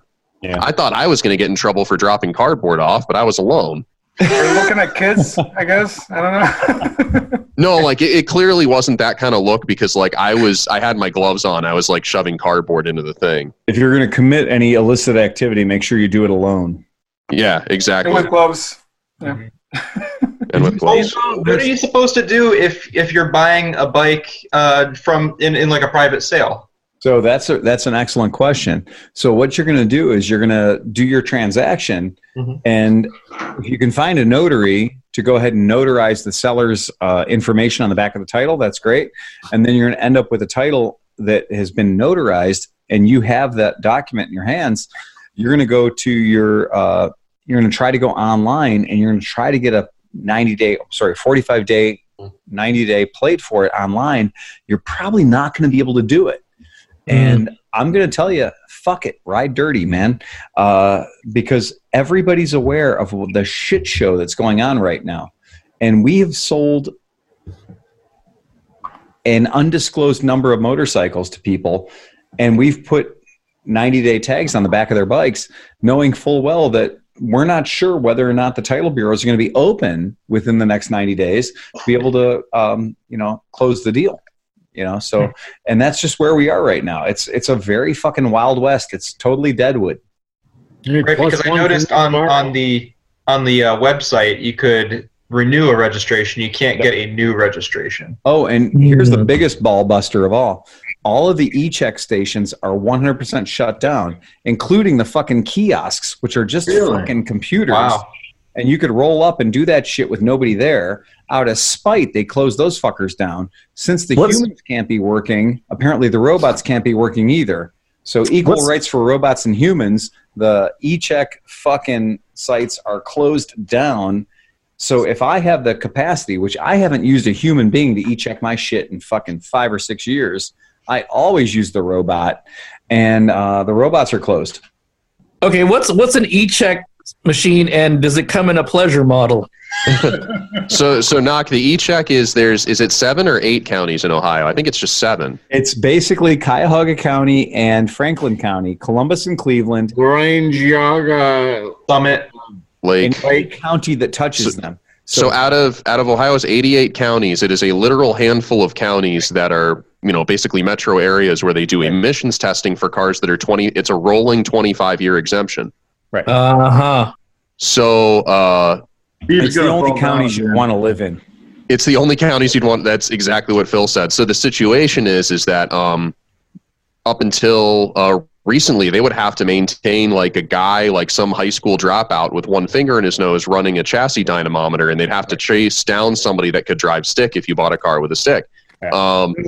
But now the rolling 25-year exemption has finally hit the point where almost everything is OBD2. So the only thing that will have to exist is the kiosks, and they're actually thinking of getting rid of e-check because e-check does not apply to any new car. Well, the bill has already passed the House. So the bill has already gone through, and it's literally, I hope and I pray that someday, but today I'm still just a bill. Schoolhouse Rock, man. It's literally that point, and then COVID hit. So we were teetering on the edge of losing e-check forever. Yeah. So, yeah. See, I didn't realize you guys had emissions checks or control, because I know folks in Oregon, they have one, but it's like super lax or something like that. Yeah, ours is so lax. Like, you know how it's supposed to be able to pick up if you flash off a code and then you'll get checked immediately after that? I flashed a code in the parking lot and gotten an e-check and passed with the kiosk before. And Okay, I took, but back in the day, they used to fuck. So I had a CRX that I had a B16A swap in with the 3+ clutch just for drag racing and stuff. I still drove it on the street. So I had to take it there, and I had this fucking schmuck that was like, oh, yeah, it's a stick. Mind you, also, the car was 2 inches off the ground at the best. So you have to get on these fucking rollers and everything. This guy fucked my whole car up, dude. He got in there. He's like he couldn't get the clutch to work because it was a fucking racing clutch. It was off or on. There was no there was no feathering it. Yeah. He almost drove the thing off the fucking the dollies because he nailed it, and the fucking car had a turbo on it. It kicked in, and the whole thing was going on. He was just like, I'm just going to pass you, dude. I don't know what to do with your car. And I was like, thanks. So that's it. This whole process has been stupid for so long. It's just, Ohio E-Check is probably has historically probably been the only place in America where you can run a chassis dynamometer without at least a high school diploma or a 2-year. And they didn't strap the cars down. They just drove it onto the rollers, man. Yeah. Oh shit. Yeah. Ohio E-Check is and it was basically it translated to a poor people tax is what it translated. Yeah, that's true. Because that's exactly right. It didn't cut down on pollution from So in Ohio you can actually get a truck plate. Right. It's not a county. You can actually get a plate as a truck. And so if you have a diesel pickup truck that is tuned to run super rich and belch black smoke into the air, even though it's 5 or 6 years old, you don't have to worry about running E-Check if you pay the extra. What is it? It's an extra $50 a year to get a truck plate. Yeah, it's about $120. Yeah. Yeah, and I mean, a regular plate's $50, $75 or something, right? So I mean, it's there's so many different ways around E-Check. It's just such a waste of money. And the problem is that if you're poor or you're broke, you probably don't have access to the resources to get around E-Check, and you're also more likely to have a car that's fucked. Hey, Kim, let me ask you a question. What does it cost to do E-Check? It doesn't cost anything to do E-Check. Perfect. Because we pay for it in our taxes every year. It used to cost $20 a throw. But my point is, it's not about costing money on E-Check. It's telling people that have an emissions code for some evap hose that's brittle and cracked because their car's 15 years old. Unless you have $100 worth of service bill. Yeah, and you got to pay. Then you get passed instantly. Yeah. Yeah. Okay. So it's absolutely a poor person tax. Horseshit. Yeah. It's complete horseshit. You guys do get non-California. Sorry, was that? Hey, John. No, so you guys get the non-California version of motor vehicles, right? Or are you starting to see more of those, or does that? Yeah, realistically, it depends. A lot of things come in with the California stuff in them, and we just rip it out. Mm-hmm. Well, I think a lot of things nowadays are 50 state. Certified. Yeah, so the most recent car I saw knock that was unique for California was the N52 BMW engine. Okay. Let me think here. But it was a different engine code.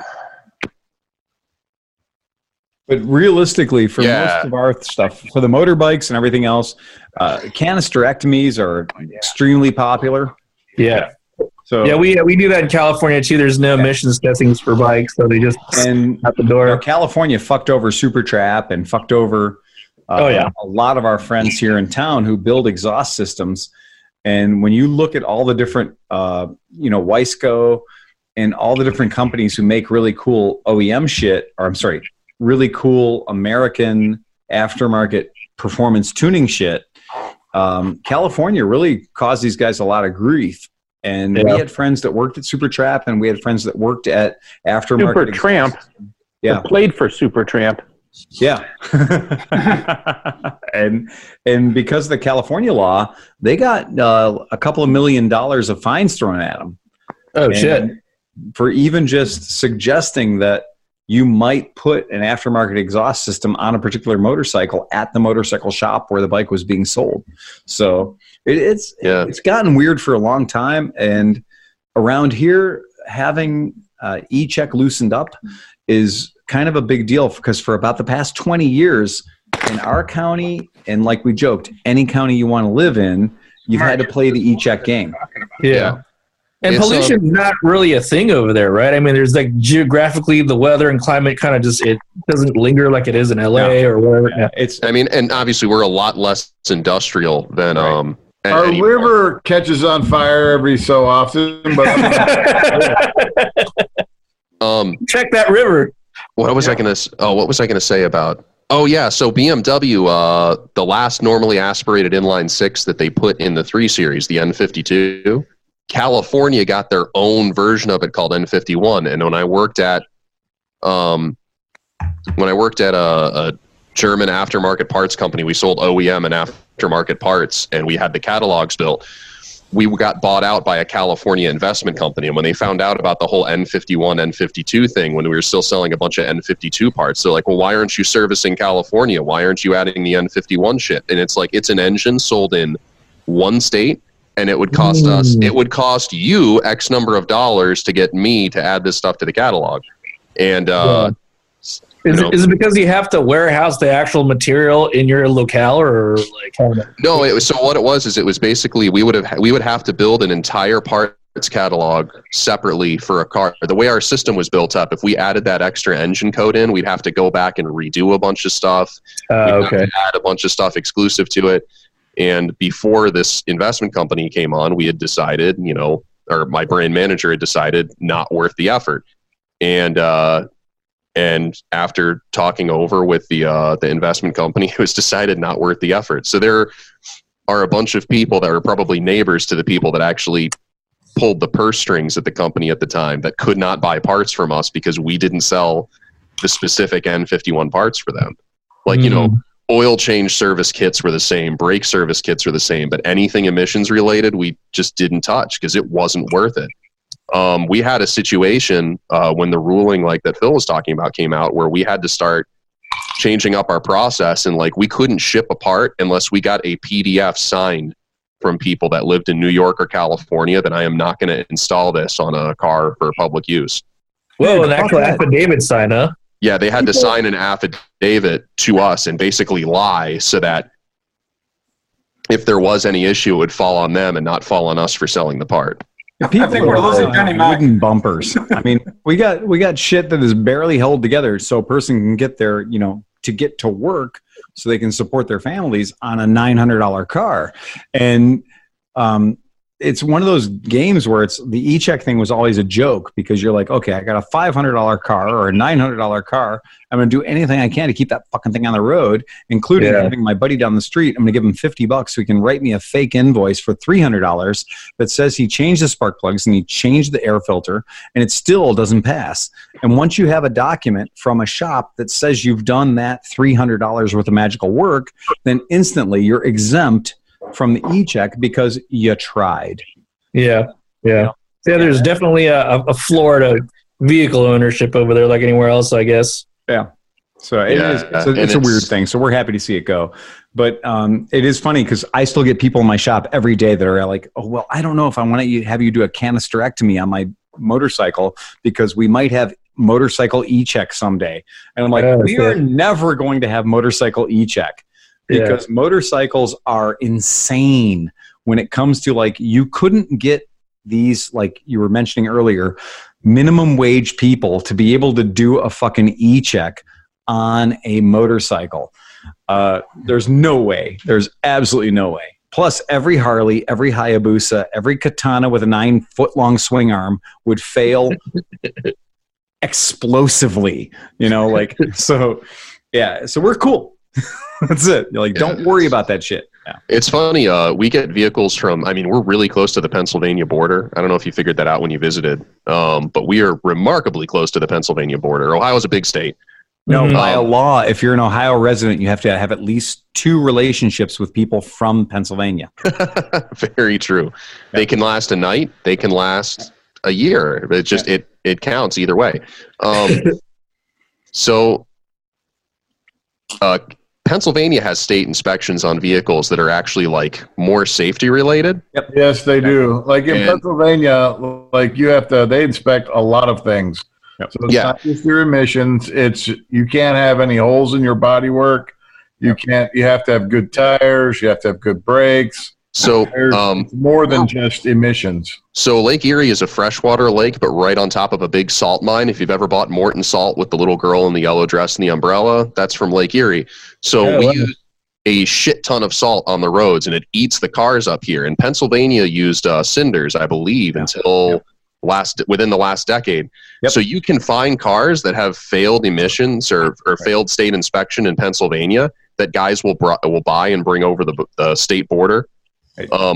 Or you can go over there and get them yourself. And I've gotten some amazing deals on some really nice older cars that way. I don't know if you guys ever saw my Jetta, but I bought this beautiful rust-free Jetta. Okay, beautiful is a stretch, but a really nice rust-free Jetta that I bought for $695. What year was it? What kind? Was it like a Mark II? It was a Mark II Wolfsburg. So, I mean, it was an 8-valve automatic, nothing special, but it was a winter car for me. And I had an old set of 4x100 winter tires that I threw on. And, I mean, the radiator was bad. The valve cover gasket was fucked up, as they always are on the 8 valves. And I would put a 99-cent quart of Menards oil in it every week. And I would put a $7 gallon of coolant every two or 3 weeks.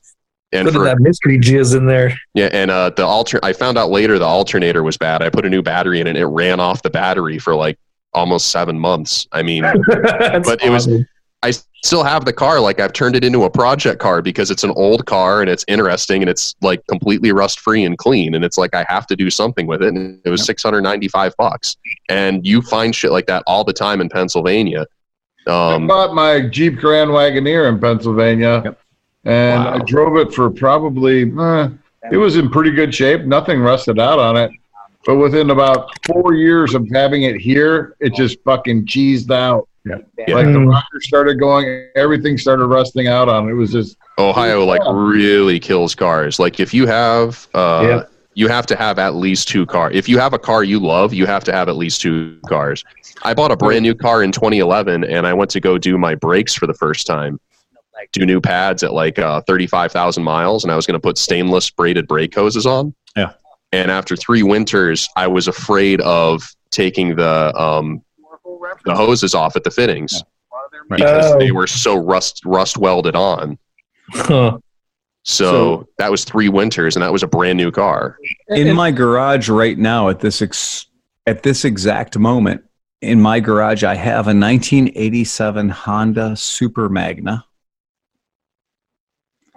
that has not run in at least 5 years. Ouch. I have the title for it. I have virtually the whole machine. I believe I have a new front rim.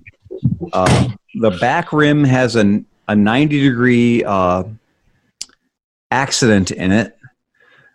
The long and short of it is the bike was amazing and perfect in every single way, except for the fact that I'm an idiot and I drag race somebody and I hit a concrete center median island at like 60 or 70 miles an hour. Oh, fun. Yeah. It was when myself and Dr. Waters were just dating, and we were racing somebody and winning extravagantly until I decided to go left of center and pass another car to really seal the deal. And then when I went left to center to pass the car, there was a fucking goddamn 8-inch curb there for a center median thing that I hit at full authority. And consequently, me, her, and the bike all went like airborne at the same time. And it just fucked both the front and the rear rim and all the fork seals and everything in between. But you got some that night, right? Yeah. Oh, yeah. And when we did land on the planet again, so we landed back on Earth, but we were in the oncoming lanes of traffic. And then I just dove into a bowling alley parking lot on a front rim that had a giant 90-degree cut in it, and a 90-degree cut in it. And if you guys know anything about the Honda Super Magna, you know the back wheel is a giant fucking aluminum disc, and the front's a 5-spoke piece of beauty, a 19-inch beautiful front wheel. So long and short of it is, simply put, that bike's in my garage right now, leaning against the wall. And I have zero interest in ever making it a motorcycle ever again.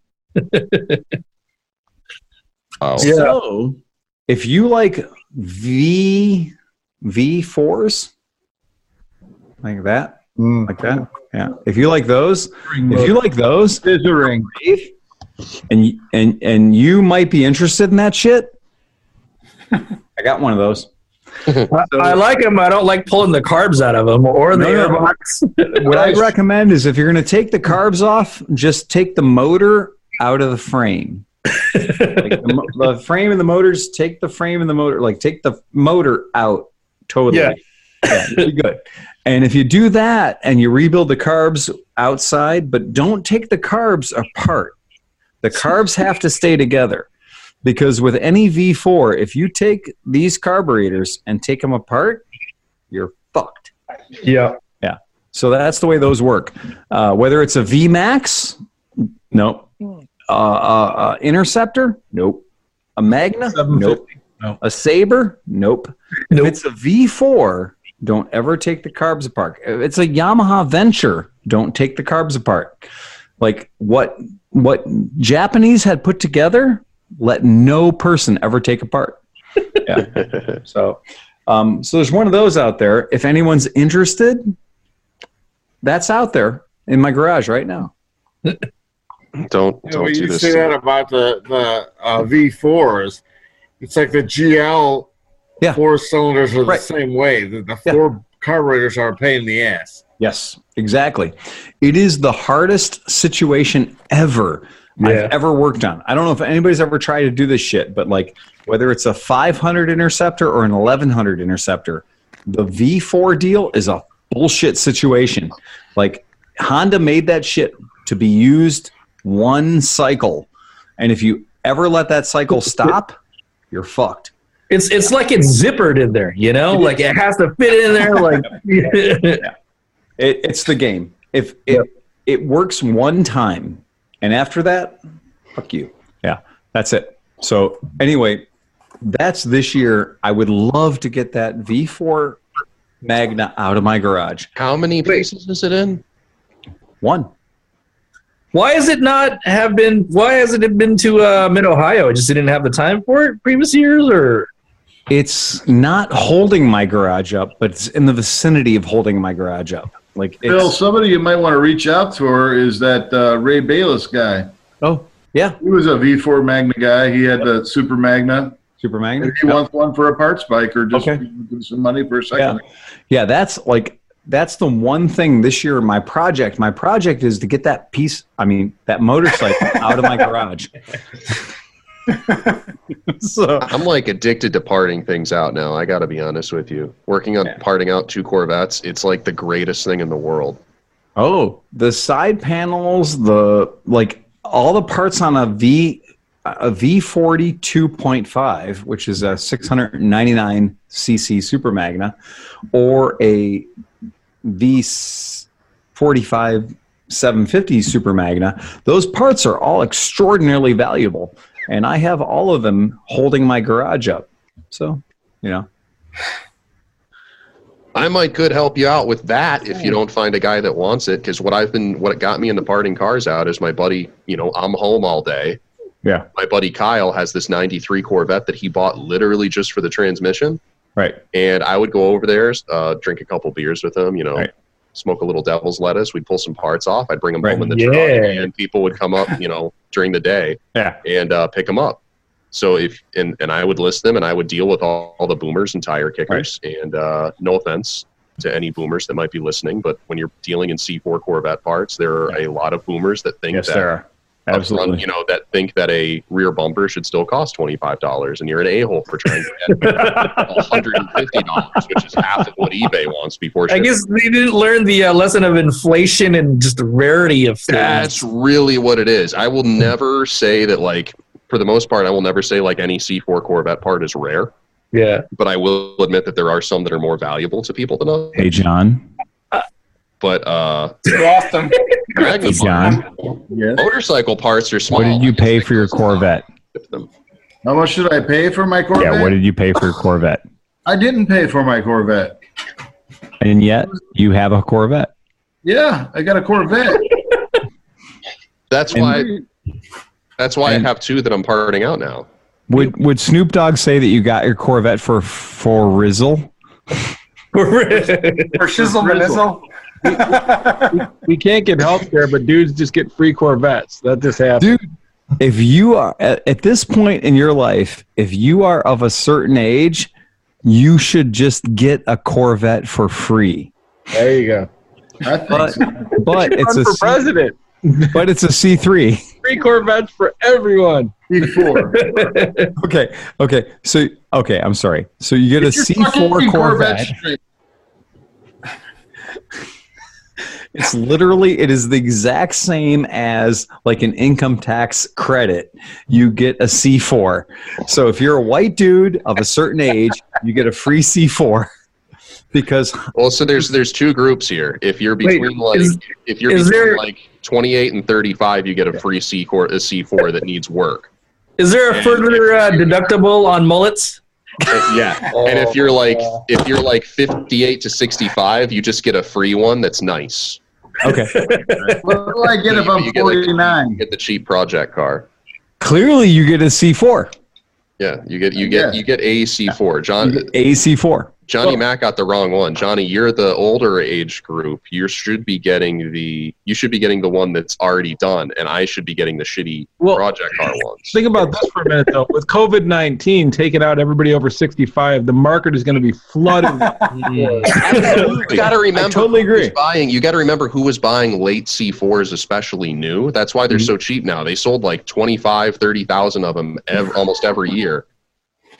Or more in a lot of cases. And a lot of the guys that bought those cars new are aging out of them or unfortunately passing away. And Cameron, there's a lot of baggage associated with those. Cameron, you're exactly right. I'm completely convinced that right now, well, no, not right now, but in 90 days, you're going to be able to buy a Honda ST1300 for no dollars. You're going to be able to buy any of the Goldwings after 1996 for no dollars because COVID will have killed all their owners. And I mean, honestly, every 100th anniversary Harley Davidson should be free. When you buy a big, but that's the best looking anniversary color combo: the silver and black and silver and blue. I think they should have been free regardless. But in a couple of weeks, exactly. We're going to go to fast food places. They're going to hand you Buicks with them. They're like, you know, I got rid of my LeSabre way too early. Yeah, there you go. I should have waited until it was worth nothing. Yeah, but. I'm not joking. I really do think that this is a weird time for all of us who are truly scavengers of the motorcycle wasteland that is Mid-Ohio. All of those Goldwings, all of those 1800cc reverse headset, intercom, amazing digital display bikes, they're all going to be free because COVID is going to take away all of the 75-year-old white men in America. So I got to ask you this. Not all of them. They're all going to be in estate sales. Is that where you're going to buy them? No. So I think a good motorcycle discussion podcast with a really brief intro, is that I think the reason C4s haven't been more and C5s haven't been more popular with my generation is that the baggage attached to them. All of the old guys that hated us for driving anything imported or anything different than what they liked, or if you wanted to go into the local cruise spot, there would be like 10 identical red base model Corvettes lined up. You know, those were really uncool cars because that's what your dad or your grandpa drove. And now enough time has passed that the baggage is gone off those, and now guys like me are starting to go like, why wasn't I driving, why wasn't I driving older Corvettes like 10 years ago? Because this car is everything I've ever wanted a car to do. That's and I got to wonder more affordable now? Or sorry. Well, no, I mean like C4 Corvettes have been like $3,500 cars for like 10 years. Well, no shit. So it's just your age group figured out that chicks don't give a shit about what kind of car you drive, and you can actually buy a cheap, fun car. It just took people now to figure that out. So, I mean, it wasn't really like that's the thing, though, is like my generation never drove cars to impress chicks. We drove cars to impress other dudes on the internet. Here's the reason I wanted You can't pretend you have I wanted money. a If it's not sports car that Japanese, had a you can't V8 pretend you're engine toge that racing. had a stick shift that was convertible, and I wanted it cheap. Operative wording cheap, because I was already on Craigslist looking at them and finding C4s with 75,000 miles for like, $6,000. So Johnny Mac nailed it, though. I mean, a Corvette does magically got one for free. Yeah. A Corvette does everything that you want a sports car to do for big, for no money. So- But my point is what motorcycle? Oh, this is a motorcycle podcast. I forgot about that. My question. That's one of my favorite things of all times, and they're so fucking expensive unless you found a way to make them expensive. So why buttons on your aren't, underwear. why aren't these free yet? Because they're so good that they actually held their value, and now Why aren't these particular motorcycles as cheap as Hayabusas? It's fucking bullshit, dude. You would think in California with Craigslist, Yeah. everybody knows what they have, and they're like paying top dollar for them. Right. And especially finding one that's not wadded up. Right. You know what I mean? if it's in nice shape, that fucker's not under $5,000 anywhere. Yeah. Yep. Dude, I mean, not for nothing. I've owned Superhawks. I've owned a number of different V-twin. I've owned Suzuki 1000s. Nothing that I've ever ridden compares to this particular motorcycle. Fucking brilliant. Particular motorcycle is strangely exotic. This particular bike is fuck you powerful and strangely weird, and still is not a Hayabusa. I can buy a Hayabusa right now for $3,200, but I cannot buy an RC51 that's good. Every RC51 I see is rat fucked. I feel like any Honda Superbike that its name starts with RC is just going to be expensive forever to some degree. Yeah. For whatever reason. And it's not like they don't deserve to be, because they're incredible bikes. But and then you have the Nicky Hayden version, and if you have a nice one of those, holy fuck, the Nicky Hayden version's like $7,500 for big money. I was shocked. When he died, it's that bike is fucking crazy because it's a V-twin, but it spools up and revs so quickly for like what you expect you don't expect it from a V-twin, right? Most of the time you're just lumping around, but this thing's like, woo! That's a good bike, man. So my question, based on the Corvette question, kind of plays into what you were talking about with Gold Wings and stuff, Bill, just a second ago. But like, what is a bike that is objectively a great bike, and they're in it relatively inexpensive, but they have baggage attached to them that you can't, that it's hard to get over? What is currently like the C4 and C5 Corvette of motorcycles, or will be soon? Baggers with 29 or 36-inch front wheels. Yeah, so let's talk about Gen Z, because like Gen X and older millennials like me, we kind of like chopped up all the UJMs from the 70s to make cafe racers. So like, what is Gen Z going to do with all of the Japanese cruisers from the early 2000s? I don't know what Gen Z is going to do, but so this has been my shit for a long time. And so this is an RC51 that was done by a Japanese genius who turned RC51 into a Black Shadow. He turned it into one of the most beautiful motorcycles I've ever That's played. pretty bitchin'. Yeah, and it's a pretty fucking rad bike. And I like everything about it because obviously a Black Shadow, I've never ridden a Black Shadow, but I've ridden a Vincent Rapide, and it was a piece of garbage. And it was a terrible motorcycle, but I can only assume that a Black Shadow is equally bad based on watching like Top Gear and Richard Hammond riding one across England in the rain. But if you take a Vincent Black Shadow and mix it with an RC51, that's some pretty decent shit right there. So I would probably ride the fuck out of that if I could own it. And unfortunately, the guy died way too early.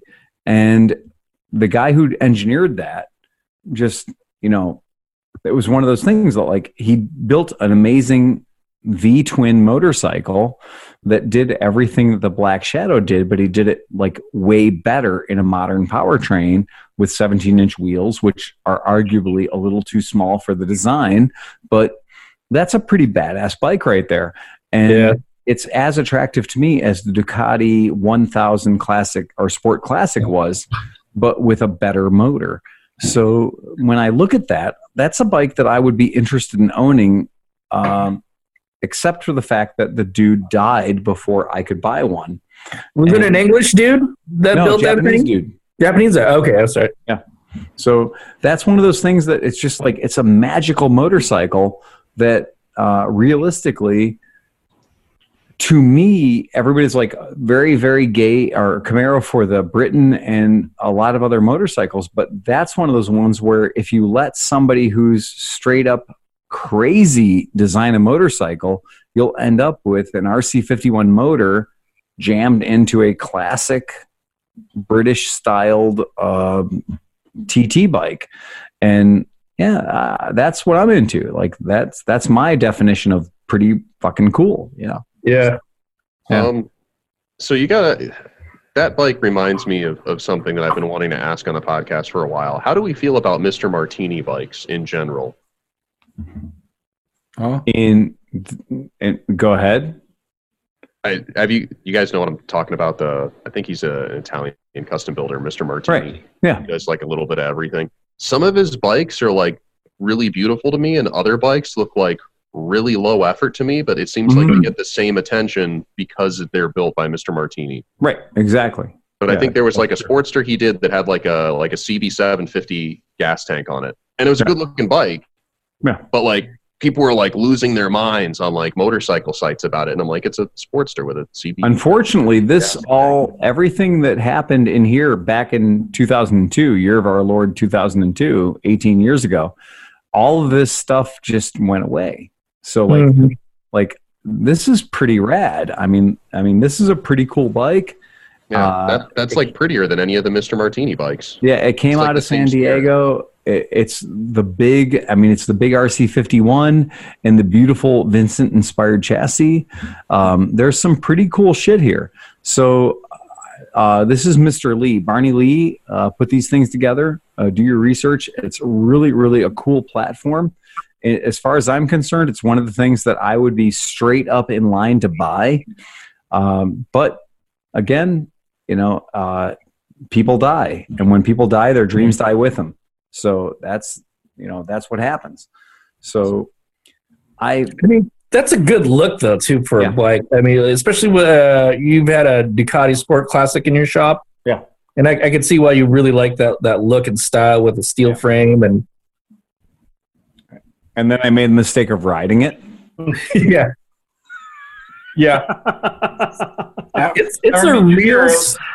It's a real sport bike ergo, man. You're like your nuts are up there and you're really facing down in the front wheel. You know what's funny is the best bike ever of all of those is the Superhawk. Yeah, I like it too. It's very comfy. And they're like $2,600. Yeah. And so you can own a Superhawk for less than you can own like a, I don't know, Jack Russell Terrier or like a small parrot or a little cockatiel or like a camera or any other shit. Like Superhawks are under $3,000 and Superhawks are magical. Yeah. Like it's one of those bikes that if you've ever owned a Superhawk, it is only 32 miles per gallon. So it gets less mileage than the 1980 Dodge Omni. And it's got a tiny ass gas tank. You're filling that fucker up quick. But a Honda Superhawk is probably one of the best and honest and most loyal motorcycles you're ever going to meet. It's a weird thing. Like people who are into Superhawks, it's a really it's like being in like a weird Masonic order if you like Superhawks. Yeah. It's a little culty. Yeah, it's a little culty. Maybe that's the answer to the question. Yeah. Maybe that's the bike. I don't think the Superhawk has much in the way of baggage, but I think No.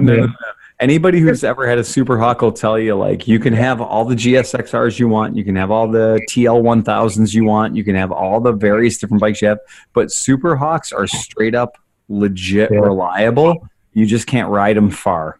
Yeah. Just watch your reg rec and then cam chain tensioners. Keep an eye on those things, and you should be good to go. Spoken like a true hobbyist. Oh yeah, you guys know what this is? That's a wiener retriever. That's a wiener retriever named after all your moms. What is that? A golden dachshund retriever? It's a wiener retriever. Is that a doxadoodle? Wiener swallower?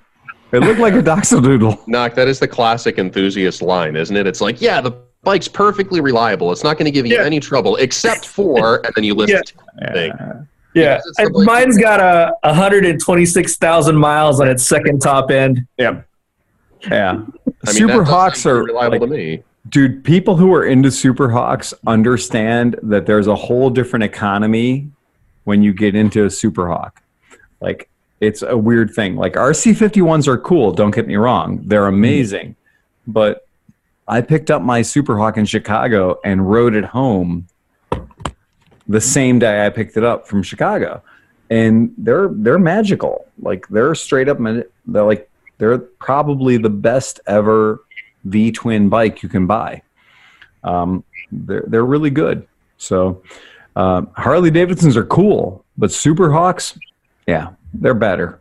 Yeah, it's just a better machine. So, and like, I think we're at a marathon time Yeah. at this point. That was a long ass podcast, man. Yeah, we're at like 17 hours. I don't even know. I think it's perfect. The lights in the Costco parking lot just came on, so that's my bad. I'm literally 300 yards, or probably less than that, from a Costco parking lot. I'm in a semi-industrial area. And it was sunny when we started, and you're 3 hours behind us, so. The cement plant stopped, and the parking lot lights just came on at the Costco. Yeah. the way that the Cleveland Moto podcast normally roll is that we normally stop recording at around 11 o'clock Cleveland time, and we normally go home from the shop at about 3 o'clock Cleveland time. Yeah. Yeah. Yeah. So that happens. Yeah. Anybody else got any? Time to sober up, right? Yeah, right. Yeah. That usually doesn't happen. No. See you 1 p.m. tomorrow. Oh, we're riding. Oh, we're definitely riding. Yeah. Well, wait, are you? We expect to I'm see out. you too. I'm out. You're buying a Scarab? Tickets are Wait, who's out? Oscar, I'm out. You're out? No, why? You can ride the bike. No, come on, Oscar. Oscar, I got a shop full of bikes, No, man. What do you Oh my God! like? Don't tempt me. Yeah, jump on the fucking BV, Come dude. on, Oscar. You want? You can Where do are we it. going? All right, Oscar. So where are we going? Nick. I don't know. Nick. I'm in. Next in? I'm riding my old Super Hawk. Cam. Super Hawk. Oh yeah. Come on, I have Cam. tools. So wait a second. Okay, Nick. Yeah. Fuck the listeners. Let's go deep. What did you figure out with your Super Hawk with the headlight switch? Yeah. I forgot about this. Yeah. So the problem, I'll start by everything that I tested. I tested everything, and I could not figure. The problem was that my Super Hawk, my 1966 CB77, was not charging the battery. Yeah. So Now that came from me via Chris Smith, Yes. back to me, back to you. Mm-hmm. But John worked on it. Right. So this might be John's fault, but I'm not blaming him. So it wasn't charging. After about an hour of riding it, the battery would die. It would be hard to keep running, and you could not restart it. Okay. So I tested these stator coils because those typically do short out over time. It's a 50-year-old bike. Right. I replaced the rectifier with a silicone rectifier. That wasn't the problem. I cleaned up all the grounds and the engine and the frame and everything, and I continuity tested every single piece of wire in that freaking thing. Oh man. No problems. So I went to the headlight because it has a switch on the headlight bucket that you can turn the headlight off. and that never worked for me. It was always on. Right. So I took that apart, and I looked at various wiring diagrams, and of course, nothing really matched that completely, because that's how old bikes end up. I'm not various sure colors aren't what colors that they should be, or certain wires, like the headlight switch on the wiring diagram should have 5 wires coming out of it, but mine has 4. So I don't know what that's all about, but it came down to the wiring on the headlight switch. Really? Because when you turn the headlight on Superhawks, and it's the same way with CB350s or any Honda Twins, is that the stator is a split coil, where there's a low power coil for normal running without the headlight turned on, but there's a high power coil for that automatically turns on Or like the other, CB350s with the handlebar switch. It's a yellow and a yellow white wire, or a yellow and a white wire. Yep. On mine, it's yellow for the low and pink for the high power. Right. Oh. Yep. So it was never engaging that second coil, and of course, since we're in Ohio and you need the lights on all the time, I always have the lights on. So technically, I haven't tested it yet because I haven't taken it on a long enough ride to actually drain the battery. But tomorrow we're going to find out. No shit. Well, I got tools and I got a tire inflator and all that stuff in my back box. Well, I don't need any of that stuff. I need another battery. All right, I'll bring one. You need a good set of jumper cables. Yeah.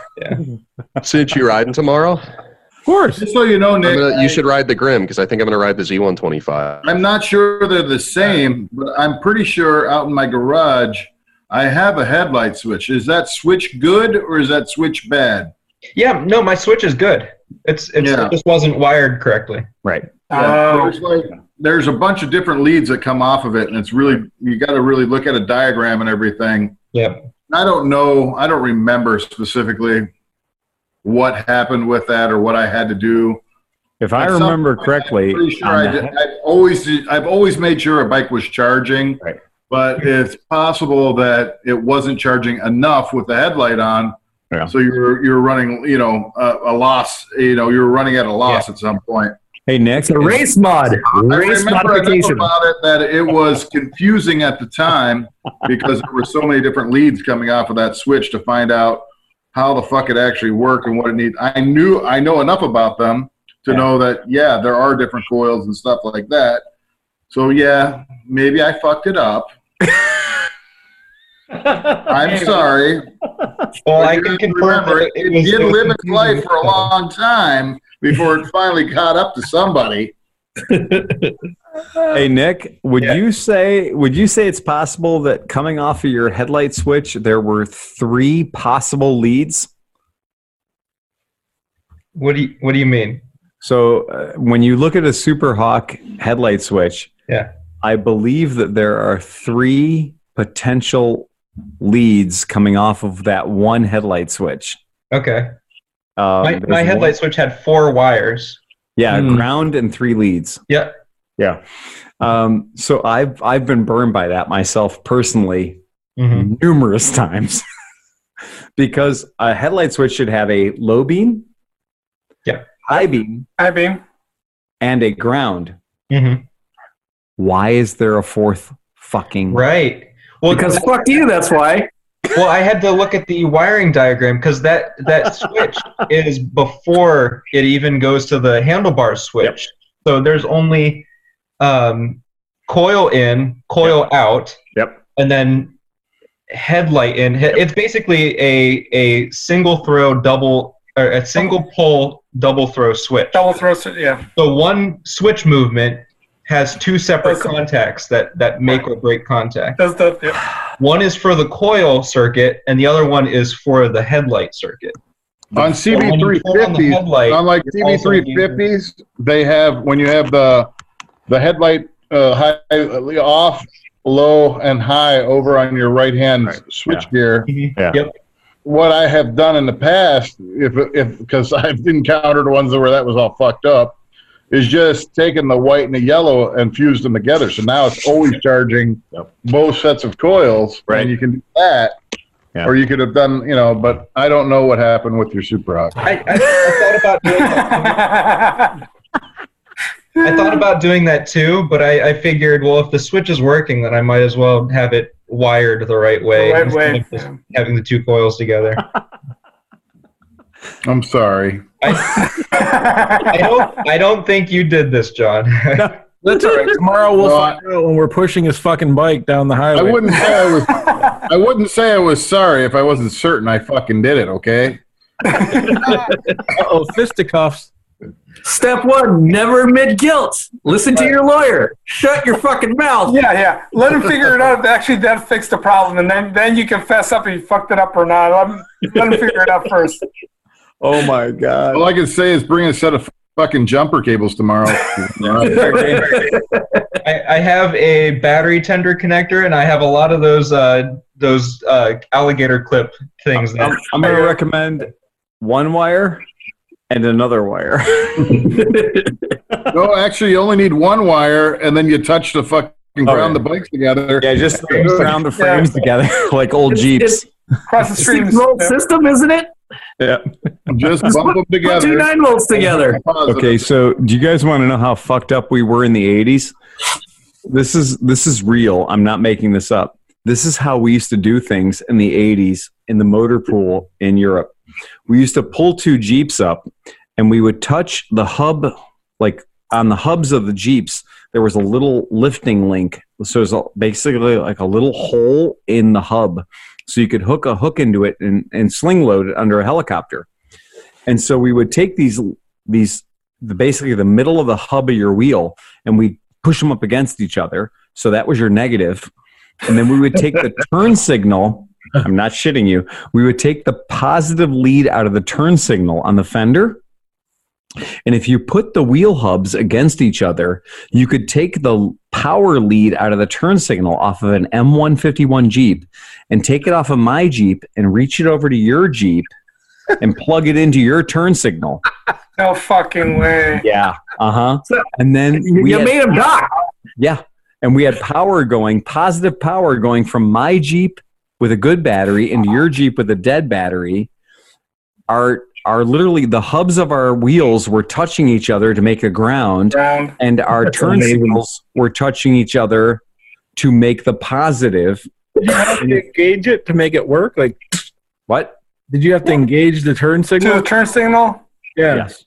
Yeah. So we're charging, not charging, not charging. Just turn the turn signals on, and they'd hold each other open, and that would help you get your buddy's Jeep started at 5 o'clock in the morning when you had to get your Jeep started. So I'll tell you this about the Super Hawk. It gets even better because I'm also the asshole that at one point told Nick that those Super Hawks have 2 sets of coils, and if you turn your headlights on, it helps charge the battery. I think I was there for that conversation. I was happening after a podcast. But it's some motherfucker didn't wire it the right way. Well, you're like, and I can't turn the headlights off, so that didn't help. No, so that was already. Johnny Mac, you're in the running right now for history's greatest monster. Oh, well. Okay. So, guys, on that, I want you to remember. You're the fucking electrical engineer. Fuck you. I know. It took me way too long. You see what I was faced with then. Log is the great equalizer. Ride fast, take chances. John? I